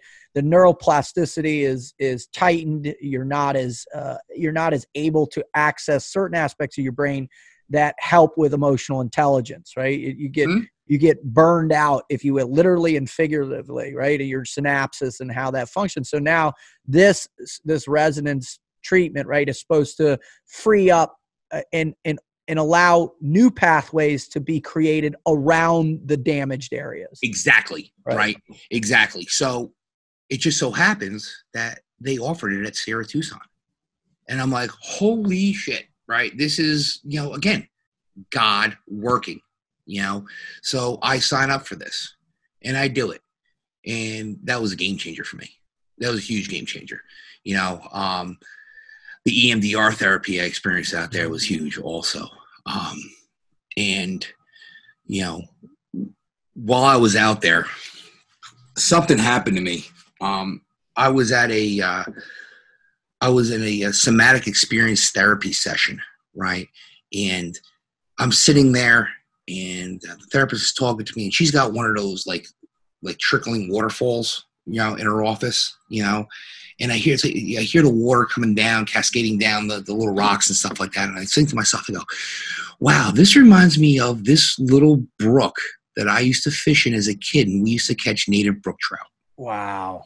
And I say to myself, I'm thinking to myself, I'm like, wow, I had so much fun back then, right? I need to have this fun and joy in my life again. And at that moment, that's when I decided to pick up the sport of fly fishing. And we'll get to that later and how that really helped me out too. Yeah. But, at Sierra Tucson, I had a doctor out there by the name of Bill Reynolds. And Doc Reynolds is the man, right? There's no other, phrase I could use to describe him. 30-year Navy vet, right? Was a corpsman. Then he went into the Mustang program, went to the officer side, and became a doc. And I believe he served with the teams for a little bit over in Germany and stuff. And right, he's as real as they come, and he gets the medical side. He understands the medical side, and more importantly, he understands the warrior side. Amen. Right? Yeah. So they have a red, white, and blue program out there to help out anyone, any vets or first responders and stuff like that. And it's not like, because you're also with a general population out there. It's not like Warrior's Heart where it's just veterans, active duty military, and first responders. Right. There's other people that are from all around the world that go there. And so talking with Bill, Dr. Reynolds, he was amazing. And, of course I was there over Christmas. And Christmas morning, I get back, I hit the gym with my one buddy that I became very close with out there. Hit the gym, come on back, and there's a note from me saying that Dr. Reynolds was to see me at 08 in his office. I'm saying, like, it's Christmas morning. What the hell does he want to talk to me about? I'm like, shit. This is the way my mind works. I'm like, something's negative. Something happened. Like, is my family okay? Right. I'm in trouble. Exactly. Right. So I'm sitting there, and he comes into his office, and he's got his German Shepherd with him. Right. And he's got a tray of Starbucks. And he goes to me, here, Merry Christmas. Hands me a Starbucks. I'm like, Doc, thank you, man. This is great. I might have to drink that shit coffee that's over there. So I'm talking to him, and he's like, how's everything doing? How's your family doing? How are you holding up? I know it's Christmas. You got 2 young kids at home, and you're not there. I'm like, Doc, it sucks, but you know what? It is what it is. I'm here to get better. There's many more Christmases that I can have with them. He's like, yeah, it's a great attitude to have. He goes, that's not the real reason why I brought you in here this morning. And I go, all right, what'd you bring me in for? He goes, I know today's a special day for you. It's not only Christmas, but it's your 1-year anniversary. Right. And I'm like, yeah, it is. It didn't even dawn on me. Right. Because I'm, I don't think about it. Yeah, it is. He goes, and he reaches into his pocket and he hands me a 1-year coin. He goes, I received this from some salty Navy vet out in Pearl Harbor. I'm Wow. going to give it to you. And I was like, oh my God. Right. I'm like, this, like, you could tell that Doc Reynolds cares from the bottom of his heart. You know,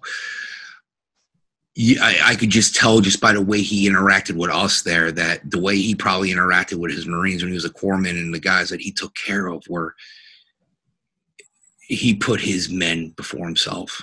And that's what he was doing with us. You know, he cared about us so much. And it was just great. It was a great experience. And then, you know, just throughout that, you know, the bond we built was just great. And then right. we still continue to talk to this day. That's you know, cool. we check in on each other. Hey, how you doing, brother?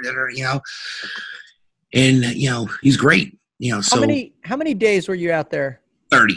30 days. So it's 42 days at Warrior's Heart, home, recognize you need more. You go to 30 days at Sierra Tucson.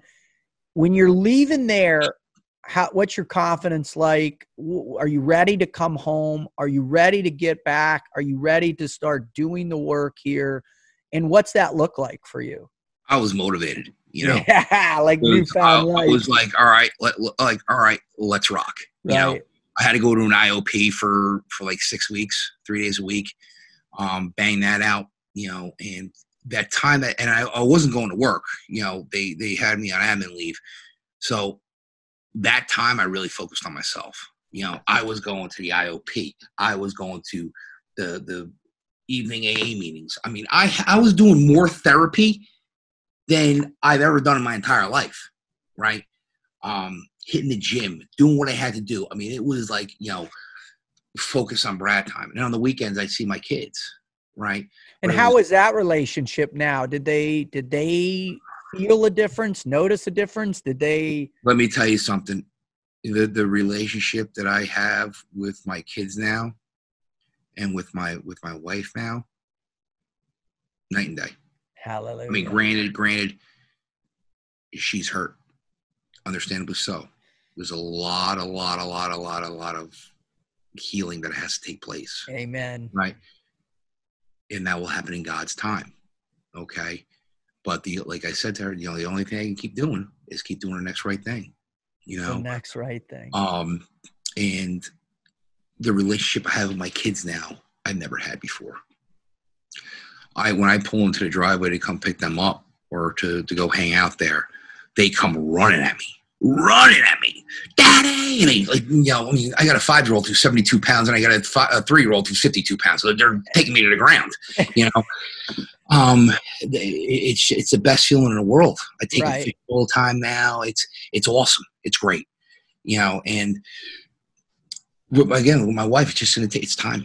It's time, you know. And we did something huge, you know. I mean, we got to the point where I bought a house for her, signed off on a house for her. Wow. Right? And I'm not living there, but I signed off on a house for her because that's what a husband and a father does. They take care of their family.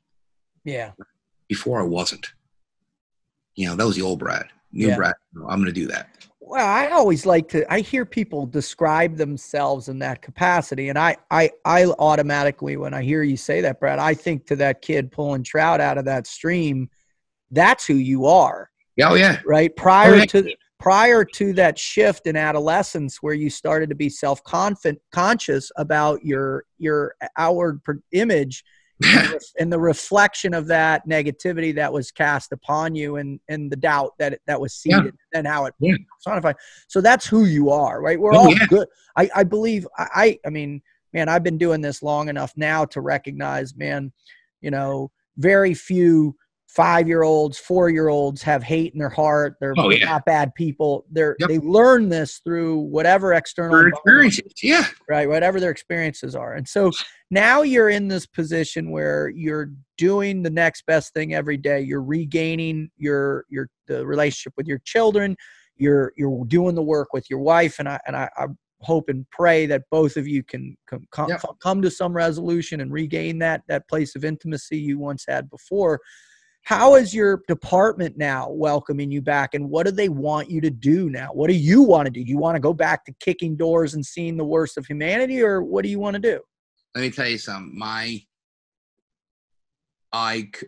So I get called when my therapy is all done. I go to my chief calls me in, and I go into his office. And again, that fear of the unknown. You don't know what he's going to say. You don't know what's going to come out of his mouth. You're so conditioned for it to be negative, but yet every step of this horrible way is proven to you it won't be. That's that's how rigid behavioralism in us, right? Is that when we connect that negative emotion response to any action or course of interaction, right? That's where it exists within the doubt of relationships. When our relationships aren't strong with other people, there's an expectation of negativity that's going to ensue, especially when somebody's at a position of authority on you in some point. Yes, exactly. Right. So he calls me into his office, and it's funny enough, right? I'm sitting in the middle of a river fly fishing when I get the call. Right. So I'm sitting in the middle of the river. I'm casting around. My phone goes off. I look and I see this one sergeant. I go, hey, yeah. He's like, hey, the chief wants to see you at 2:00. I'm like, oh, okay, great. Hang up the phone, reel my line in, go to my truck, take my waders off, and I go home and change the shower. Yeah. And so I go into his office, and I just had there was a different vibe. Yeah, man. Different vibe. In you. Me and him. Yeah. We had a great conversation. That's cool. An awesome conversation. And the biggest thing he told me was, Brad, he goes, no one will ever hold what happened to you against you. Oh, wow. Right. And I said, Chief, that's all I wanted to hear. Yeah, man. All I wanted to hear. Right. Well, look at this in your place of presumed devastation, right? Where your assumption is that you're mush. You've destroyed everybody and everything around you. Yeah. You now, though, in his eyes, are becoming the example. You're becoming the leader. You're the person that can change the entire consciousness of an organization to say, hey, we are not robots. Yeah. We are human beings that feel the effects of one of the most dangerous jobs in the world. Yeah. And we can fix this issue. We can change, we can evolve, we can grow, we can heal. Yep. Exactly. That's got to be a pretty powerful place to be in. No, and one of the things he tasked me with, was being this chief resiliency officer for the county. Wow. And I had to go to these 2 days of training. Wow. And that's actually, so I go down to these 2 days of training down in South Jersey, and this is the first time that I meet Bill Mazer. Okay. Because we've only been chatting on the phone. Right? Yeah. So he gets up and speaks, and I come on, after we're done speaking, we broke out. I go make my way down, and I'm like, hey, Bill, how you doing? It's Brad. And he looks at me and goes, dude, you are the last person I would have picked to think that you were talking on the other end of the phone, right? You do not, it's like, just look at you, look at you. And he starts comparing me to Hafthor Bjornsson, the mountain. Like, look, you're like a mountain, look at you. And I'm just like, well, it's me. I was broken inside. It doesn't matter how big you are. It doesn't matter how strong you are. I was broken. Yeah, man, that doesn't matter at all. Yeah. Yeah. So, I do these 2 days of training down there, and, I'm certified as a chief master resiliency trainer, for the state. And I look at it as being one of the most important positions, because if your brain does not work, right, all the other shit that you have learned goes to shit. Right. Gone. We train, how to firearms training. We train tactical training and shit like that. That doesn't mean shit if this ain't straight. At all. Right? At all. It's worthless. Or useless. Useless. Right. So you want to be useful. So, my message that I want to send to these, because it all starts at the top. The Attorney General's on board with us, right? Right. And on down. It needs to start at the level of the local PDs, right? And the local police chiefs, the local sheriffs. Yes. And they need to adapt that mentality that my chief has, right? How come people are reluctant in modern, especially when you look about what's going on right now, right? And you go, my God, there is a wave of animosity that's being redirected at police officers right now, for the actions of a few people, right? Mhm. Right. And you say to yourself, my God, absolutely. They deserve, to be prosecuted. They deserve due process, but they deserve to be prosecuted and taken off the force, as well as all of the bad apples. We need to be more concentrated on these people. But what I'm hearing is that if we get our officers the right help they need, if we give them the right training they need, if we give them more tools to deal with the most dangerous job in the world, that they're going to have a better opportunity. If they're healthier up here, and they're healthier in here, they're going to make better decisions when it's crazy, when all hell's breaking loose. Because as you well know, right, being in those situations when all hell breaks loose, okay, that you revert back to your training. 100%. And you don't rise to the occasion. That big fear, you fall back to your last level of training, right? You fall back to your last level of training, right? Because you get that tunnel vision, right? And it's, you just go back to that training, right? And that's why you have to constantly train, right? So with that being said, when shit hits the fan, right, with your brain, you're going to revert back to that last level of training. Okay. Absolutely. And if you have not trained your brain to think a certain way, you are going to hit rock bottom. Absolutely. Right. So that's why training your brain and having a resiliency program like this and giving these officers, tools to use when they do hit this wall, when they do come across this adversity in their life, right? Use these things, right? You may not use it today. You may not use it tomorrow. You may use it 10 years from now, but it's in your toolbox. Right. Right. Right. Okay. And it's a very, very, very important thing to have. And, both the cops and the higher ups need to take, in my opinion, need to take it seriously. This ain't another, bullshit training, like check the box type of training. No way. This is training, in my opinion, that's going to save your life. It's going to save everybody's life. Save everyone's life, because not only in your professional world, right, as a cop, but also in your personal world, right? I mean, you don't go home and clear rooms, no, right? Clear your hard tens when you enter a room. No, you only do that in your professional job, right? But when you're practicing gratitude and spirituality and breathing exercises and stuff of that nature, okay, that helps in both areas. Absolutely. It doesn't make you weaker. It makes you more effective, more beneficial. Makes you 1,000% more effective. And those two things that I mentioned, the three things I mentioned, the spirituality we talked about, my gratitude, holy shit, my gratitude is through the roof, right? Before I never had gratitude, right? My gratitude was, like I told you, I had that shit attitude, okay? Yeah. Now, every single day when I wake up, I am grateful for four things. I am grateful that God gave me another chance today to do his will. God is gave me a very healthy and safe family, right? Everyone's all good, right? I am sober today. I am very grateful for that, okay? And I'm grateful that I have a job. Amen. Okay? I have four of those things every single day.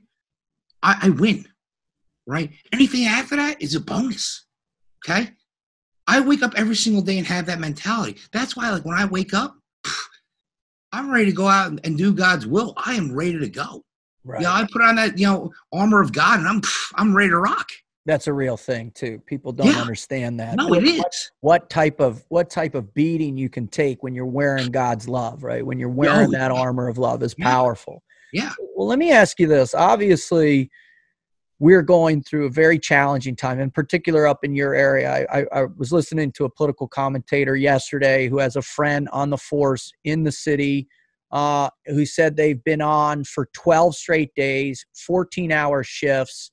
They're feeling the effects of all of this, the totality, because you can't single out any one particular aspect. It's going to affect everybody that's on the front lines of this.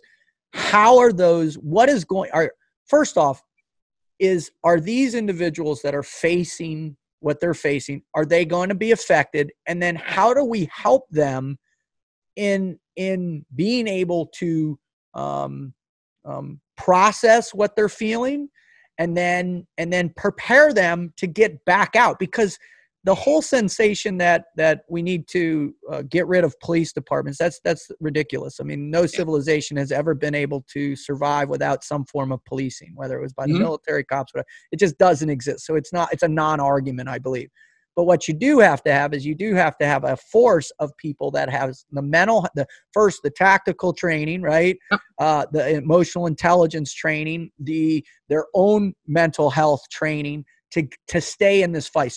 So what are you in your new mission in life, right, as a master resilience trainer and state approved, what are you guys preparing to do to help these officers that are in this whole new place and the place of the old place, because they're just exposed to so much horrific shit every day? What's the plan? I mean, we're starting to roll out this program. You know, obviously, we had COVID hit, and that kind of put a little wrench in the whole plan there. But we're starting to roll out these programs, and where we're going to start teaching the department resiliency officers, who are then going to go back and teach their guys. Trainers. Okay. Yeah. Trainer. Right. So we have unlimited resources, right, that we have available. We're, especially now, we talk about COVID, ever since COVID hit, we have these programs, for those, like, I want to say, like, online programs.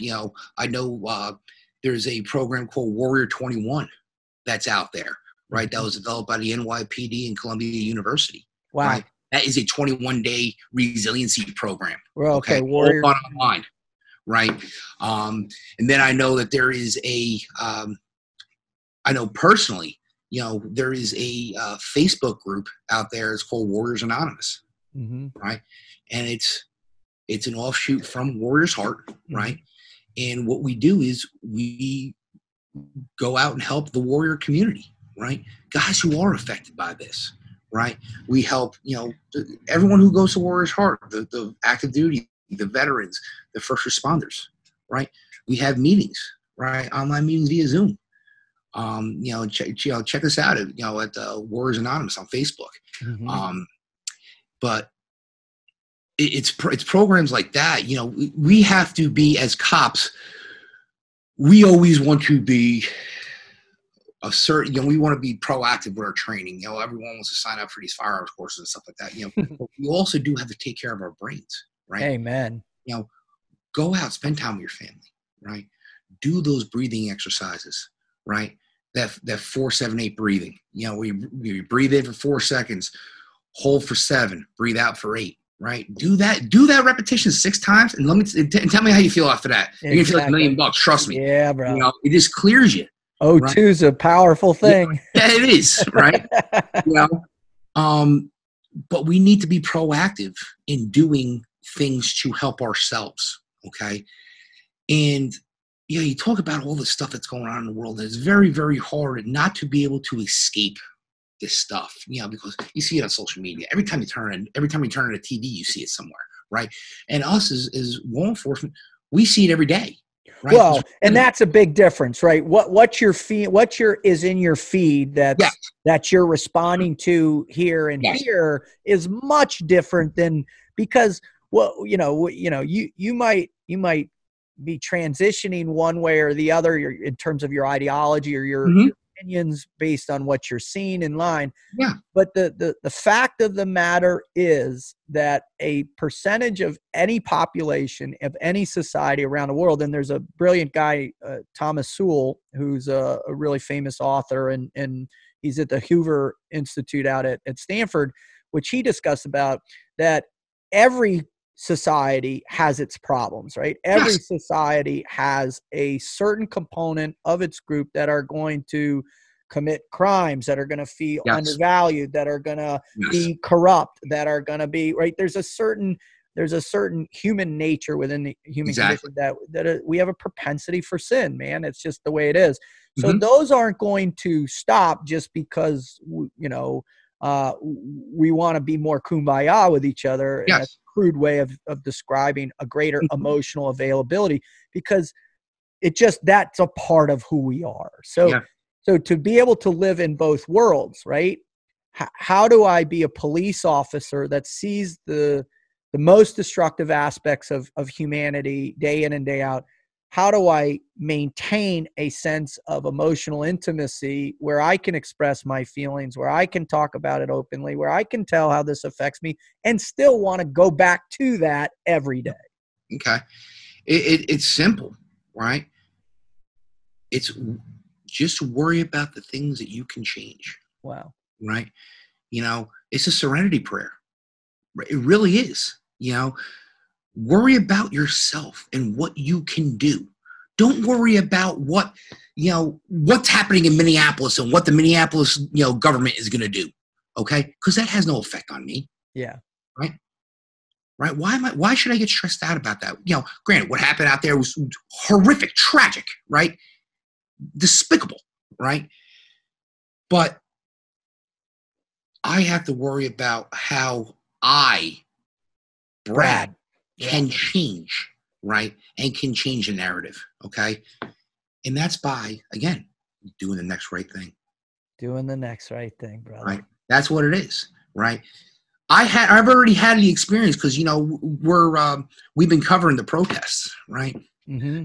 And I've already had individuals come on up to me who are marching in these Black Lives Matter protests and knocking on the window of my car. And, I rolled down and they're like, "We love you." And I look at him and say, I love you more. Right? Because, like I said to you before, I have no hate, no room for hate in my body. I don't want that. It's toxic. It's cancerous. I don't want it. It ruined my life once. It ain't going to happen again. Wow. Right? So it's just going back to doing the next right thing and taking care of one another. Living the golden rule. Do unto others as you would want done unto yourself. Right? And that's really it. If someone has something to say about you, okay, I can't control the way they feel about me. That's their opinion. They're entitled to it. Okay? But I know that I'm doing what I need to do my job effectively. Yeah. Okay? And I know that I'm doing it by the book, by the rule of law, right? Everything I'm doing is legal and it's right. So how can they judge me for that? I don't know. Yeah. I don't know. So, I mean, does there need to be some change? Yes. Okay. And are we going to move towards that? Yes. Okay. As long as we keep doing the next right thing, which is taking care of each other. Taking care of each other. Yeah, man. Okay. Because at the end of the day, we are all God's children. Right. And God loves every single one of us. Brother, from your lips to God's ears to everybody listening to this, it's the truth. It's the truth, and it's funny, how we talk about not having that room for hate anymore, and God loving people, and me, loving people back. All right, so remember I told you about that the one case with a 9-month-old baby earlier, right? So about a year ago, I get a phone call. 2 years ago, I get a phone call from that boyfriend. Wow. And he's like, "Hey, Brad, it's so-and-so." I'm like, "Hey, what's going on, dude?" He's like, "Hey, man, I'm doing good." I'm like, "All right, good for you." He's like, "Hey, you want to get together and have a coffee?" I'm like, "Hey, all right, you tell me when." Hang up the phone. I'm like, "Go fuck yourself. Go pound salt. I don't want to talk to you. You're a piece of shit in my eyes." Right? Yeah. 1 year later, right? This is after I go to Warrior's Heart and I come back. I'm in the rooms and I go to this picnic. And I go to this picnic and I see this individual, this girl I went to high school with, and we start talking. And she happens to run into this individual at a local grocery store that night. And she tells this individual that she saw me there. Wow. This guy asked for my phone number. And he goes, what is he doing there? Right? She's like, well, he's in the rooms. It's like, you got to give me his phone number. Oh, my God. Right? Gets my phone number. The following day, he calls me and put my oldest kid to bed. I get a phone call from him. And he goes, Brad? Yeah. He's like, hey, it's a so-and-so. I go, hey, what's up, dude? He's like, I hear you're going through a lot of problems. I said, yeah? He goes, I hear you're in the rooms. I go, yeah. He goes, whatever you need, brother, I got your back. Whatever you need, I got you. Oh, wow. Right? And you want to talk about tears coming out of my eyes? This is a kid who I hated for what he did to a 9-month-old baby.